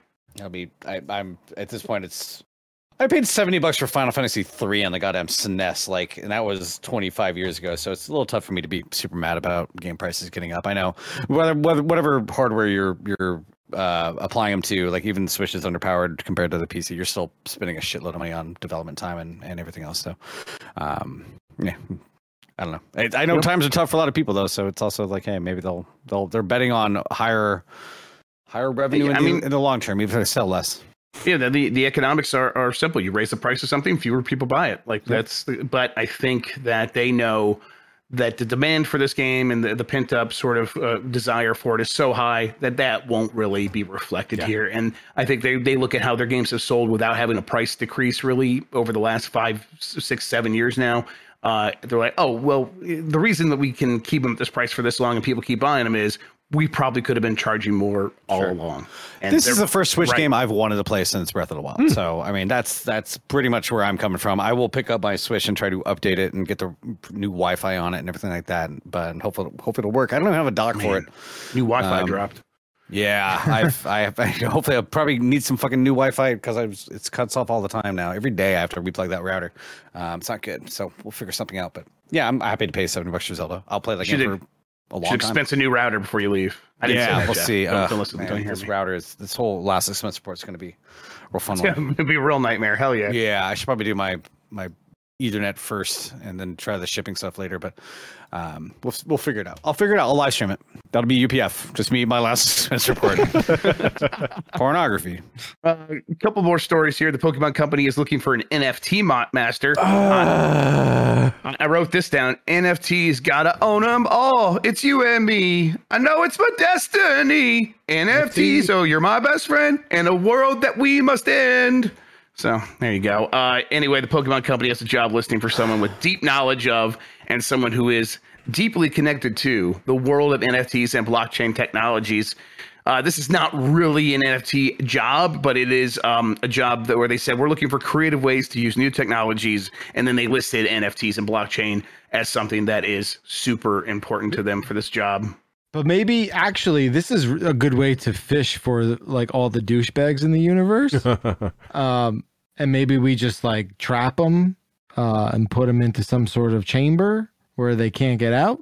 So if that is the spirit behind this exercise, I support it. Yeah, Mewtwo is going to like rip their memories from their brain and completely reset them and send them back out in the world. world. What if I go apply for this, right? And then like my intimate knowledge of NFTs is like I read the Wikipedia article on them, and I just take them down from the inside. Here, Jan. I guarantee that if you used ChatGPT to write your cover letter for this job, you would 100% get it. All right, I know what I'm doing tomorrow. You're exactly what we're looking for. Exactly. Soulless shell of a man. Yeah, so there you go. Metroid Zero Mission screenshots have been found in the Nintendo Switch Online Game Boy Advance app. This is from a Twitter user, Luigi Blood, who found this through a data mine. Luigi Blood? Listen, guys, it's crazy out there in the scene. The hacking scene for the Switch. Luigi Blood's got it. Got it on lockdown. Getting dark. The screenshots were in the Metroid Fusion folder, but it shows the thing where it explains how linking games together using the Game Boy Advance and Nintendo Switch Online thing works. It's like that instruction screen, and they have that for Metroid Zero Mission, a game that can connect to Metroid Fusion if you have the two Game Boy Advances. Apparently, it unlocked a suit. I never did that, but yeah, actually, I wrote down here. This is from the manual. If you link Metroid Zero Mission to Metroid Fusion, an added bonus will appear on your Metroid Zero Mission game pack. After loading data from Metroid Fusion, an option to view the Metroid Fusion gallery will appear on the options screen. View these images just as you would the Metroid Zero Mission images. So it's like a way to unlock, I guess, a little bit of extra bonus stuff. That's cool. But it's like, okay, Zero Mission not on the Game Boy Advance Nintendo Switch Online app, but obviously it's coming. Not too much of a surprise, but I got excited about that because I like that game a whole bunch. Yeah, go ahead. Real quick, this got me thinking more about the late. I don't want to derail you, but the latest Mario trailer. Yeah, I didn't put it in the news here, but because it's like, a new trailer came out, but it did come out this past week. I liked it a lot. How you feeling about it? No, I feel real good about it. The tree fell. The tree fell. Oh, no. We lost Rorie and the tree fell. I downplayed the tree. Oh, God, this is all your fault, Bacalar. You didn't believe him about the tree. I downplayed the tree, and now it's fallen. I really hope that the tree is still up, and that's just the wind. The tree, yeah. I love it, and also, I mean, it takes a lot for a tree to go. Anyway, we're praying. You're continuing to downplay it. Yeah, you're downplaying it. I'm still downplaying You're gonna feel it. so bad when the video comes back and he's just laying under a tree. Yeah. Sorry, Jan. Sorry, Rory. Sorry. The Mario trailer. Yeah. Did you guys notice that? I didn't check it out. Once again, you know what I'm gonna say. Once again, Mario had what? Like 7 words to say entire thing. They don't want that little bitch. We're downplaying talking. the tree. Miyamoto's downplaying the Pratt for sure. They are.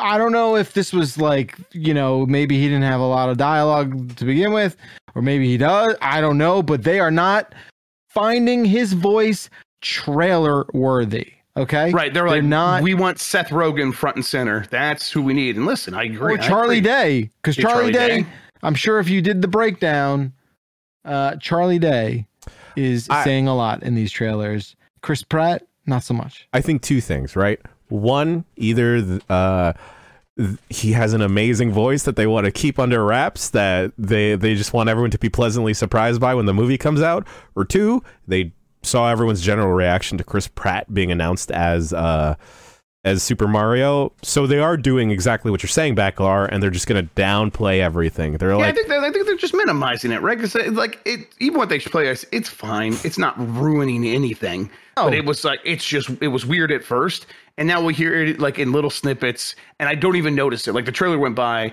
and I think it was like I can't remember who I was with, but it was like, oh yeah, we barely heard Mario. I'm like, oh, we did. I didn't even wasn't even thinking about it, and I think that's where they want us, not even thinking about it. So now I know that I have a problem because I can't not think about it. I don't know what it is. I don't know why I am unable to like focus and spend a lot of time thinking about how much I hate the voice. You've been prattled by it. Yeah. Can you watch the original Lego movie, like go back to it now and like still enjoy it? Yes, because it's just his normal ass voice and he's just a goofball and it's fine. That I have no problem with regular Chris Pratt's stupid voice. I have a problem with his like just flummoxing Mario voice. I find it sounds like an so SNL strange. character. It sounds like he's just playing Mario on SNL, where it's like, hey, you're still Chris Pratt, like you're the star of this SNL episode, but like just do a little Mario voice. Like that's what it feels like. And whatever, I'm over it. I know. You're just a stronger person than me. Is Definitely. Really what it comes down to. We've always said that. Yeah, like that's what everyone talks about. I've been beaten down enough by Mike Minotti who's in chat defending it once again. You talk about the Mario, Chris Pratt Mario voice. He's in here being like, we got to be nicer to Chris Pratt. That's not his exact words, but basically what he's saying. Do we have to be nice? I don't think so. Like, who cares? Mike Minotti's just a nice person. Changing nothing. What's that? Mike Minotti's just a nice person. All right. Oh, I'm not talking shit about Mike Minotti. I wish he wouldn't voice his opinion on this very bad opinion on this. But he did say no one here knows as much about cartoons for children as I do. So he's an authority on this topic. Yeah, I cannot extract my like vitriol, my cringe like reaction to hearing it. To be clear, though, I think the trailer looks amazing. It looks so good. It looks so damn good. Oh my god! The kids, really are just like for days. Before it was like they were in that Kirby zone, and I think these trailers are actually what has sort of got them like, oh no, wait, no, I still do like Mario. It's okay. And then that last one. The last one's like, oh, Rainbow Road, and the kids love rainbows, and that's why they start playing Mario Kart. It's like, they're like, this looks good. And then for days later, it's like, so when is that movie coming out? When's the Mario movie coming? I'm like, yeah, that's a month from now. Hey, he's back. I won't be here. He's back. I'll be busy, but when I get back, we'll see it. I could leave at any time. The power cycled here. Sorry to interrupt. Power cycled. Is the tree? How's the tree? Let's double check. Just look. Live tree update. Still kicking, but it is still super dancing? windy, and this house has bad wiring and all this other kind of stuff. And every time the power resets, I have to unplug the cable at the wall, then the modem, and then the router, and plug them back in order. So it takes a while. Okay, sorry about that. We were just talking about the latest Mario Brothers trailer. Okay, yeah, I know. It's hopefully that tree it's not a dead tree. We'll see, but it looked very alive. Look over this. It is really shaking around though, but I gotta confess, I'm not really into this Super Mario movie. Not really. You don't want to see it? You love the Chris Pratt Mario voice though, right? I haven't heard it. That. I'm gonna eat on a lot of people. That's my last Bombcast, man. I'm gonna eat right here. A lot of people. There you go. Oh man, he's doing the smack. Yes. Fucking A. I got some trolleys while I was away. I got my Destiny 2 pack here. So this Bombcast is brought to you by Trolleys. Sour Gummy Creations Martian Mix. Man, I hope you should really try to see if you can get paid for saying that. You deserve it. Last couple stories here. Soul Calibur remaster might be in the works. There was a rumor over on Xbox Era from Nick Baker where he said Namco is working on a remaster of Soul Calibur. He doesn't know if it's just the original game or a collection of the early games. I kind of hope it's just a remaster of Soul Calibur 1. Let's just go there and do that game. That game rules. Holy shit, that game's amazing. Wow. You want to talk about a game? Yeah. Yeah. Give us that game and like super playable now. Yeah, I would love that. Hitman is on hiatus. Not too surprising. IO Interactive has told Eurogamer that it's putting Hitman on the shelf. This applies to major new Hitman games. They're going to still keep updating and refreshing a Hitman world of assassination. But that really, it got its last big update with freelancer mode. It's doing very well. But they've got James Bond, and that's taken up most of their time. And then they have that Project Dragon game that they announced recently that they're working on, which is a fantasy RPG. So clearly they're very busy. And even as they started new studios to work on these games, they're all in on these 2 new projects. And I think I kind of dig this, right? They did a new trilogy of Hitman games. They nailed it. Honestly, I think it's a home run. And now they're going to put it on the shelf, let it roast for a little while or let it cool off, and then come back to Hitman down the road. Man, when they do, I'm going to be so excited. I'm going to be so ready for it. It's like, I think this is a really good way of doing things. It's rare that I have super high opinions on. No, that's really mean. Let me just say, I really, really, really enjoy IOI. Take as much time as y'all need on stuff. Take a break. Y'all earned it. Hitman's great. Yep. It's going to continue to be great. And I'm just going to keep playing that forever. I continue to think that it's hilarious that they are making like a fantasy RPG style of thing. I look at that D&D movie and thinking about like how tongue-in-cheek they're trying to be with like D&D as a whole property and everything. And I think, you know what? I feel like IOI would nail it without trying to be super cheesy. You know, they just they would just let the natural cheese develop.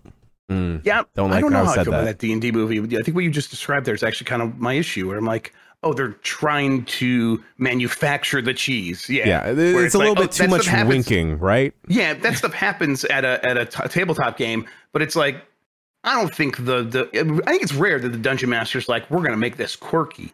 I think it's like, they do something, and then one of the players at the table is like, listen, I'm a weirdo, and we're going to go down my weirdo fetish thing, and it like derails the whole thing, and everyone has a good time. And the movie doesn't. It looks really bad, and I say that I like D&D, I want it to be good. I don't know. I would love it to be good, but I mean, it really did look like they're gonna fucking throw like every D&D reference at you and have that somebody in the audience. That's a werebear. Oh, that's a druid shapeshifter. They're cast summon monster 9. Cast summon monster XI. Hell yeah! Oh boy, fucking stunt on these hoes. I don't want to say there will be somebody like that, but they seem like they're very, from that first trailer. Maybe the movie's very serious beyond that. That first trailer really made it look like they were kind of cashing in the nerd references, which you can go way too far down that hole, and movies become unwatchable. I mean, we all remember In the Name of the King. A Dungeon Siege Tale, fantastic. Uwe Boll's masterpiece. This movie will not be on the level of that. That was a movie. No. Alex, I think Jeff and Ryan and I all saw like a midnight movie, and we got shushed because we were laughing so fucking hard at how bad it was. Somebody came over like, "Hey man, we're just trying to watch a movie." We shut up after that, but it was memorable. I bet those people by the end were like, "Man, we should have started making fun of it too." Yeah, I believe D&D will be better than that, but that trailer did not give me a lot of hope. Chris Pine. That's Chris? I mean, I forget. Hey, more like Chris Fine, right? Okay. I have a question, Rory, and I'm not as well versed with D&D. I've always wanted to get into it, but I'm looking at the IMDb here, and I see Chris Pine's character name. Bard. Is Edgin? Is that supposed to be a joke? Oh God! Oh man! I don't know. There aren't. I hope so. For all the, I mean, D&D is more about the player characters than a lot of the MP. I mean, there's famous ones like Elminster. I don't know where this is set, if it's Forgotten Realms or Dragon Quest. I doubt it's Dragon Quest, but I'm assuming Forgotten Realms. So you'll fucking meet Elminster at some point, or if goddamn Drizzt Do'Urden shows up, then everybody will lose their shit. But I have not been following the Dungeons and Dragons movie too much. It looks cornball.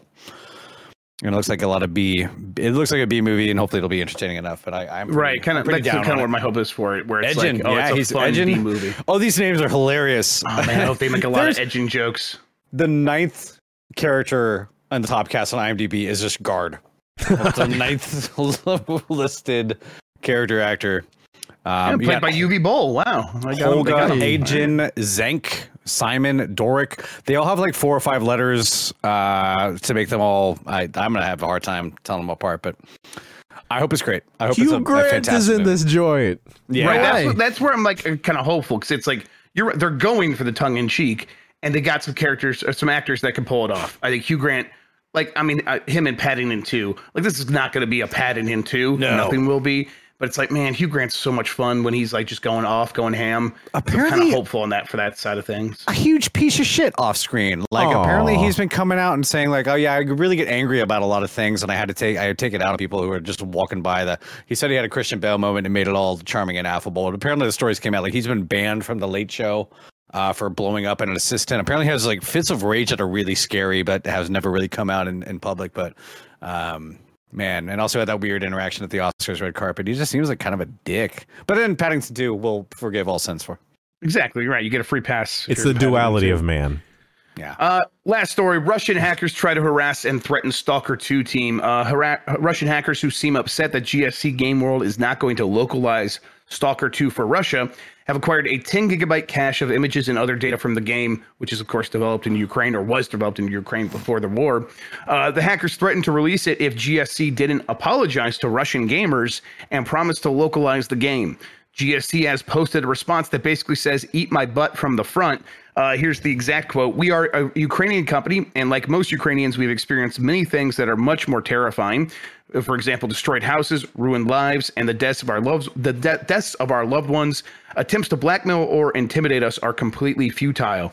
Our unwavering commitment to supporting our country remains unchanged, and we will continue to do everything possible to support Ukraine." I mean, yeah, basically their statement is like, you can threaten us all you want. We're not going to give in. That's a pretty strong statement. And I kind of like, man, I'm pulling for the studio. Stalker 2 seems like a big, ambitious thing to try to pull off at the best of times. The idea that they've moved, a lot of people moved from Ukraine at the studio to, I think, the Czech Republic to keep working on the game. And it's like, man, moving your family and yourselves in the time of war and all to keep working on a game, that's rough stuff. And I'm really pulling for them. And stuff like this just makes me want to pull for them even more. So I hope that game comes out and just nails it and they get everything right. But either way, this is awesome. This is, even if it's just this, them saying, F you to a bunch of hackers, that's cool too. Agreed. Mm-hmm. All right. That does it for the news. Jan, I'm handing the show back over to you. Thank you so much. Oh, it's great. It's warm. It's sticky. It's fun. It's fun. All the best things in life make your hands sticky. That's right. That's right. Words to live by. Put it on a bumper sticker. I'm going to go wash off these hands and the Bombcast, and we'll return with some emails from you, the folks at home. See you in a bit. For the ones who work hard to ensure their crew can always go the extra mile, and the ones who get in early so everyone can go home on time, there's Grainger, offering professional-grade supplies backed by product experts so you can quickly and easily find what you need. Plus, you can count on access to a committed team ready to go the extra mile for you. Call, click Grainger.com, or just stop by. Grainger, for the ones who get it done. You've worked hard for what you have. Your money, your assets, your 401k, and home. Isn't it all worth protecting? Nearly 1 in 4 consumers have been a victim of identity theft.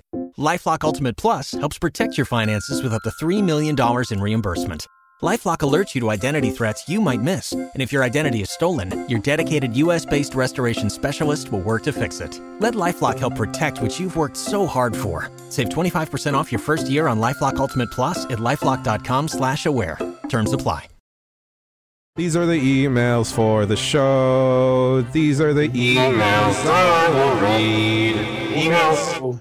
Oh, geez. I think we need to add like a robot affectation or robot voice to every single bumper. I'm not saying we need to redo all the bumpers. Maybe we just need like little jingles. It's also because Grub put that Tim Robinson sketch in my head. Basketball. Give me the ball because I'm gonna dunk it. Oh man, in my head all the time. Season 3 coming soon. That season is gonna wreck me and occupy too much brain space. Oh no! Oh my god! I need it. I need it so bad. Emails. We got them from you, the Giant Bomb audience. And you can send your emails to Bombcast at Giant Bomb. I don't know why I hit the echo button there. Giant Bomb. Bombcast at giantbomb.com. We will enjoy them. We will read them. We'll savor them. We'll print them out even. Yeah. I'll go to my partner's school and print out all your emails there and just waste all of their ink. Use up that toner. That's right. That's right. They got more. They probably got more, right? Schools are well paid and funded, right? Right? Yes. Oh, yeah. Okay, first email comes from Matt from Murfreesboro, Tennessee. They write in, "Hello all. Even though I feel like Teenage Mutant Ninja Turtles never really went away, doesn't it feel like now the time for them to finally get their own big game? The new animated movie looks great, and the property seems really strong again. This has always seemed like a no-brainer for me for an open-world game. There are already 4 classes to choose from, and DLC characters built right in with Casey Jones and others. Do you think it'll finally happen? What do you think could be this game's standout feature? I genuinely think this property could easily have a game on the level with the Spider-Man games. Maybe the Xbox makes a move here for their own single-player game franchise." Matt from Murfreesboro, Tennessee. P.S. I have to ask, who's your guy? I'm a Leonardo man myself. Love the show. Thanks, Matt. Okay, so the implication here is that the Turtles have not had their own big game. Right. This is tough for me because I'm like, I don't want anything else other than what we got, which was Shredder's Revenge, which ruled. Oh, so you're just like an asshole. Yeah. So Yeah. you're just like, oh, the Turtles can't possibly be in anything else aside from a beat 'em up. That's what I said. Yeah. I just think, okay, aside from your just really upsetting take, I think You're welcome. thank you. I agree with Matt. I'm into it. I'm into the idea of like a really fleshed out, Turtles adventure, big game. I think like you could do something a little gritty too. You could maybe harken back to the comics a little bit, harken back to the 90s movies where things were too real. Turtles got into real shit. They had real problems. The Last Ronin is a gritty take on where the Turtles could wind up being, so they could do that. Yeah. I think it's a very flexible IP, a very flexible franchise. You could go in any direction. They should make just a Grand Theft Auto with Teenage Mutant Ninja Turtle characters. Oh, I mean, those are your words, not mine. But I would also, plus they ain't getting in and out of cars so easily. I don't know if you see their backs, but it ain't exactly. That's why they have the bus. Yeah, they have the bus. Yeah, exactly. Like the bus is just on every corner. Everyone drives a bus, and so when you hijack someone, you just take the bus. Give me have Tango Gameworks, right? That's the name of the studio that did Hi-Fi Rush. Yes. Give them TMNT. Yeah, I like this. Yeah, that'd be sick. There was another franchise I just said this with, I think on the GMM yesterday. Like, give this to Tango Gameworks. But I mean, maybe we should just get them all to that studio if they're all going to look as good as Hi-Fi Rush. I'm very down with that. Yeah. Anyone have thoughts and feelings on their favorite turtle? Michelangelo was always my favorite. I'm a party boy, and so is Michelangelo. Yeah. And the bow stick guy. I think that's Leonardo. Donatello. Okay, I'm right. Dr. Bowstick. Oh, nice. I kind of like them all. I guess people don't usually say Raphael, but I kind of dug him more. I guess my memory of him is like more from the movies, not because I admire him, but just because he's just like the moody. funniest. He's like so whiny and moody, and he just like leaves. He's the most like a teenager for sure. Yeah, it's so funny, and I always enjoyed that. Plus, I think he's got the coolest weapons. The size. I just like those things, man. They're cool as hell. Nunchucks Nunchucks are cool too, but like, yeah. Surprise! Why? Surprise! My favorite was Leonardo. Folks have already said it. He's basically the Captain America and the Cyclops. He is the Captain America. Oh my god, that's my little brother. Loved Leonardo, loves Cyclops. Those are all his favorite characters. We should get you two guys together. That'd be fun. Surprising absolutely no one. The Boy Scout character I'm a fan of. All right. Next email. Don't you think he's a little bit of like a teacher's pet with Splinter, though, in a way that you're sort of That's like, his dad! Hey, Leo, maybe shut the fuck up. That's his dad. What's wrong with trying to appeal to your dad? Yeah. He's not their dad. Oh, I think figure. Splinter would beg to differ. Be your father figure. Father figure's fine. Dad adjacent, fine. Yeah. What do you guys think of that new trailer for I'm down. I'm so down. I think it looks incredible. It looks so good. I'm setting my expectations so high for it, which I don't know if that's a good idea, but it looks so good.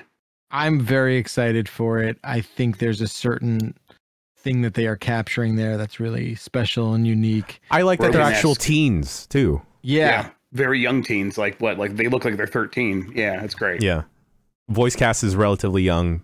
Definitely room for them to like grow if this franchise, It looks sick. Yeah. I think the one thing I'm scared of is that they're loading it up too heavy at the top with like they have an obscene amount of people in this movie. That where do you go from here afterwards?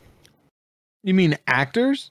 Yeah, they have so many people in this movie. Like Post Malone is a mutant. Huh. He's one of the turtles. He's one of he's one of the baddies. And he was like the unofficial star of Into the Spider-Verse with that song that was in all the trailers and stuff. So they're trying to make that connection there. Star of the last E3, I mean, too. Yeah, exactly. I don't know. I think they just make the next movie even bigger, and they'll bring in more stuff. They'll just keep going. They'll make it bigger and bigger, and until it's cumbersome. I like Daddy Splinter's looking real cool too. He's got like a cool haircut. Oh, so now he's daddy. All right. Oh, yeah. Okay. All right. Sorry, awesome. it was just very funny. There was a lot of people in chat very upset with you that you would not give it that Splinter's their dad. I'm just like, this isn't worth it. This is fine, guys. Get some real problems, you weirdos. The other thing I need them to finally just reintroduce and make Kino official. Damn it. Hell yeah! I support the shit out of that initiative. God, do I know Kino? Secret of the Ooze, Ernie Reyes Jr. He's the pizza delivery boy that befriends them. Oh, okay, yes. Right, yes. Yeah, man, I haven't watched Secret of the Ooze in a very long time. Mike Minotti says that's the best one. I don't know. I agree. Okay, so it's more fun. It's more fun. It's definitely more fun. It's definitely like they were able to hire like a gaffer for that movie because it's not completely pitch black. I think pound for pound, it's probably the better film. Yes. I think there's something special about how like fucked up New York is in the first one. Like it is the grimiest New York since like the 70s. Oh, right. Yeah. In that movie. But yeah. Raph is the main character of that movie. No one can tell me otherwise. Oh, you're right. Totally. Yeah. All right. Next email is about mini maps. This comes from, I forgot. I think the emailer's name was Chris. What's the deal with Japanese developed games having fixed mini-maps? My brain cannot comprehend this default setting, and I always have to change that setting. Is it a cultural thing? Has it always been the case? Cheers. Also from a rat-loving Bruins fan. Oh, disgusting. Oh my God, Jen. I never noticed mini-maps being fixed or positional. The one I noticed really, really bad ones, like Returnal has one where something can be really far away because it's like 3D angled down where you'll just see it and think it's right in front of you, but actually way far away. That's unnoticeable, but in terms of rotating versus fixed, I never really have too many problems. Yeah, and I'll say I haven't noticed that one way or another, like from certain games from certain regions. I will say that this whole concept of like spatiality is definitely cultural. There are cultures in the world that don't have words for left or right, and everything they do is based on a cardinal direction. So if there is like a bug on the floor and they're like, hey, there's a spider northwest of your foot, no matter if they're inside or out, they think completely in those terms. They don't even understand left, right, up, like even back, forward. That's not how they think. And it's like, so there are some cultures that are just locked into thinking northwest, south, and east. And so I think that there probably is some cultural stuff going in there somewhere, but I haven't noticed this too much. So I don't know. I'm team fixed. Yeah. I mean, it makes for more a mini sense. map, I think I'm team fixed as well. Yeah. Yeah. Are you talking about in life or in games? Because I feel on my like phone, I want it to be positional. I want it to be relative. Yeah, but you do that on your phone? I know. I'm fixed on my phone. I don't let that shit rotate at all. No, I can't. Oh wow, that's wild. But are you? You're not driving usually when you're using GPS, right? Yeah, no, but I'm pretty good at driving. So we know you're the best driver. That goes without saying. I don't drive super far. It's usually just highway stuff if I'm getting in there. So I'm a weirdo. I don't know. It is a fascinating concept to like have the cardinal directions permanently fixed because those are always going to be right. I think that's kind of fascinating. Right. Until the magnetic poles change. That's there's happening. always that. I know. It's starting to be that one guy. Well, until this one thing happens in a million years. How about that, buddy? That's why we still ain't gonna work then. We contrarian for no reason at all. That's why we still have daylight savings time. All right. Next email comes from Pete in Iowa. Hello, fellow dirty gamers. I was recently playing. Oh, I'll read it like that. I was recently playing dirty gamers. Yakuza Like a Dragon on my day off. While my wife was working from home, she walked in on me playing during a scene where the main character interrupts gang members doing some fetish activity where the grown men were in diapers and a young woman was feeding them with bottles and such. My wife had a serious double take and I had to laughably explain myself.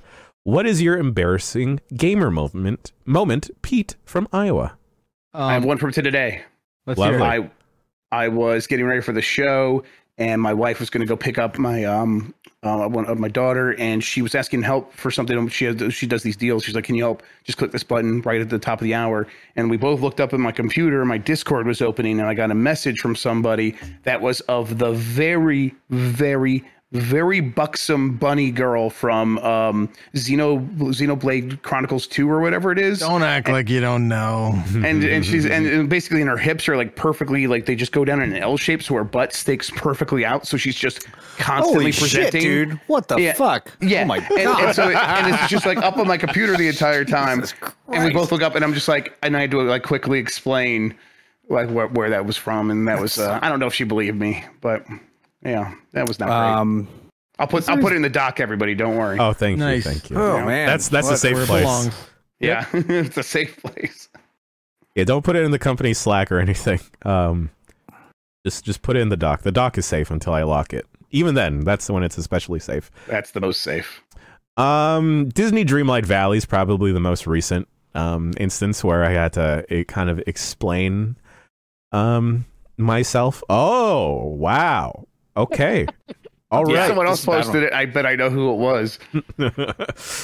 There's that. Yeah, I was playing Disney Dreamlight Valley, and my partner had to ask, does every character look like that? And I told her no, that I made her like that. Take an ownership for your sins. That's the first step, Jan. Definitely. There we go. So now that these aren't all video game moments, I guess I did have a moment the other day preparing for a recording of Jeff's Bizarre Adventure. We're pretty deep into Stardust Crusaders, and there's a Stan user named Alessi. Yeah, this all makes sense to me. Sure. Yeah, who has a run-in with a child Polnareff.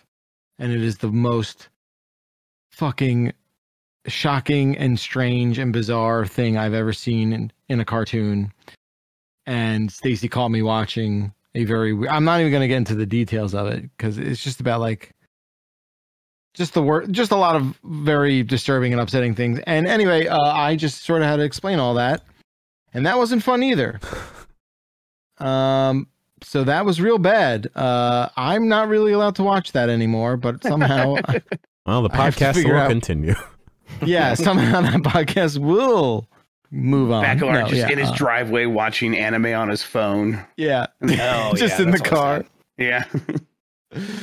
I don't think I have anything specifically to games. I'm trying to think of one time my dad got mad at me for playing D&D. Like, I think he thought it was amoral was his word. And I was like, it's not, my parents are pretty Catholic, so they didn't particularly care for it. But it was, I don't know. If you looked at some of the covers of some old D&D stuff, you'd see the Franzettis and such, which maybe wasn't always the most appropriate thing to have, or the Filfolio. But apart from that, my parents mostly let me do what I wanted to with video games, and most of the stuff I was growing up with were not super terrible. That reminds me, I had a video game magazine subscription when I was a kid, and I forget which magazine it was actually, but they had an issue where they had an artist come in and made basically a Sports Illustrated-esque swimsuit issue where there were very buxom versions of video game characters in swimsuits, and that showed up on the door and then immediately went into the recycling bin because I was too young at the time to see the human body like that. I asked for the Playboy where Lara Croft was naked, and they gave me that, so it's good. That's not true. Shiamiro is saying, I remember your Shadow Heart story. I don't even remember my Shadow Heart story anymore. All right, final email of the show comes from Mike from Boston. They write in and ask, what's a t-shirt that you own but will never give away? My main one is a tie-dye shirt with a patch that says "Stressin' and Flexin' by a local rapper named Billy Dean Thomas. Sincerely, Mike from Boston.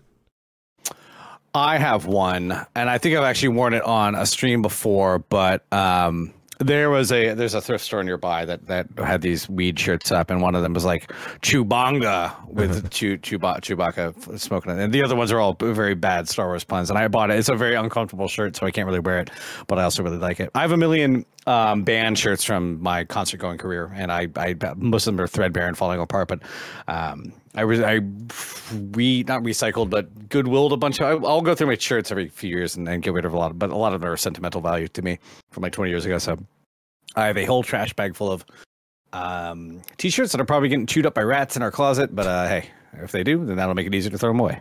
But that's my solution. I'm nothing offensive. Like I don't really do the crazy weird. You remember high school when everybody would have those like Big Johnson t-shirts and everything like that? Most of my stuff is pretty appropriate, except for like some of the I don't know. If I wouldn't wear my satanic giant bomb shirt to church or anything like that. Say old Dan Hour. I'm glad he's moving on to bigger better things, but yeah, we'll hopefully get this back on the store at some point too. Yeah, I have a hoodie that says, basically, I'm paraphrasing. Basically says, I am a gamer's girl, and like gamers like possessive, and I am his highest score. And then it has all the different fonts and all the different things on there. And I wore it once for a picture as a gag, but it's in my closet, and I will never get rid of it. That's amazing. Yeah, maybe I can make that like a thing where I'll wear it for a special occasion or something. Yeah, we can make Dan Reichert wear it. There we go. That's right. Let's make each other wear fun shirts to church, especially if it's a church we do not are actively practicing in. I like this. It's a good bit. All right, everybody. That about does it for emails. Once again, you can send your emails to bombcast@giantbomb.com. We could read them on the show. I appreciate all of your emails. And gentlemen, I know I was gone last week, and I know I didn't clear this with anyone, but I'm adding a fourth segment to the Giant Bombcast right now. Let's go. That segment is called Shoutouts, where cool. it's like, hey, we got a Slack channel that says kudos. I want to give shoutouts to people, or hey, if you want to write in an email and ask for a specific shout out for a friend, you can get that going, because that's what happened this week. Because shouts out to Spencer. Happy birthday, Spencer. Your friend Brittany wrote in and asked for a shout out. So shouts out to you, dog. Shouts out to Trent as well. I don't know who Trent is. Shouts out to you. Delfer is a quarterback, and he was turned 51 yesterday. Shout out to you, Trent Delfer. Nice. Hell yeah. Bacalar, Grub, Rory, got any other shout outs? Nothing for me right now, except all the community people that hopefully are. I was not been in chat today, so I appreciate all the support and hopefully love. I don't know, but we'll find out more later. Be missing you all next week when I'm on my downtime, but I'll be around in the community for sure. And that's where the biggest shout out goes to, is to Matthew Rorie. There we go. Thank you, Matt.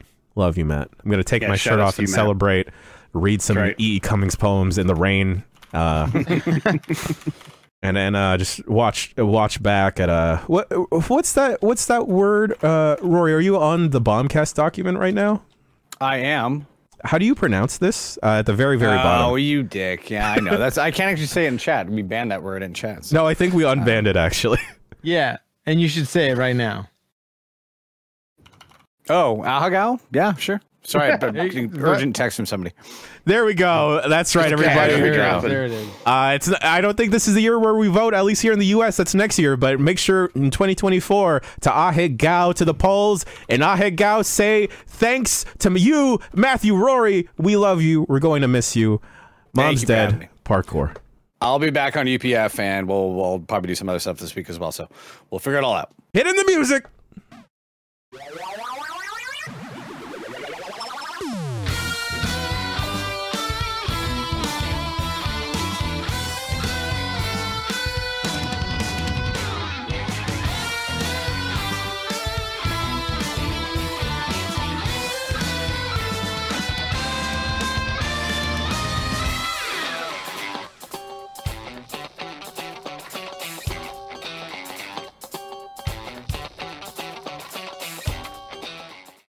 Without the ones like you, who work tirelessly to keep things running, everything would suddenly stop. Hospitals, factories, schools, and power plants, they all depend on you. No matter the weather, emergency, or time of day, you're the ones who get it done. At Grainger, we're here for you with professional-grade industrial supplies. Count on real-time product availability and fast delivery. Call, click Grainger.com, or just stop by. Grainger, for the ones who get it done.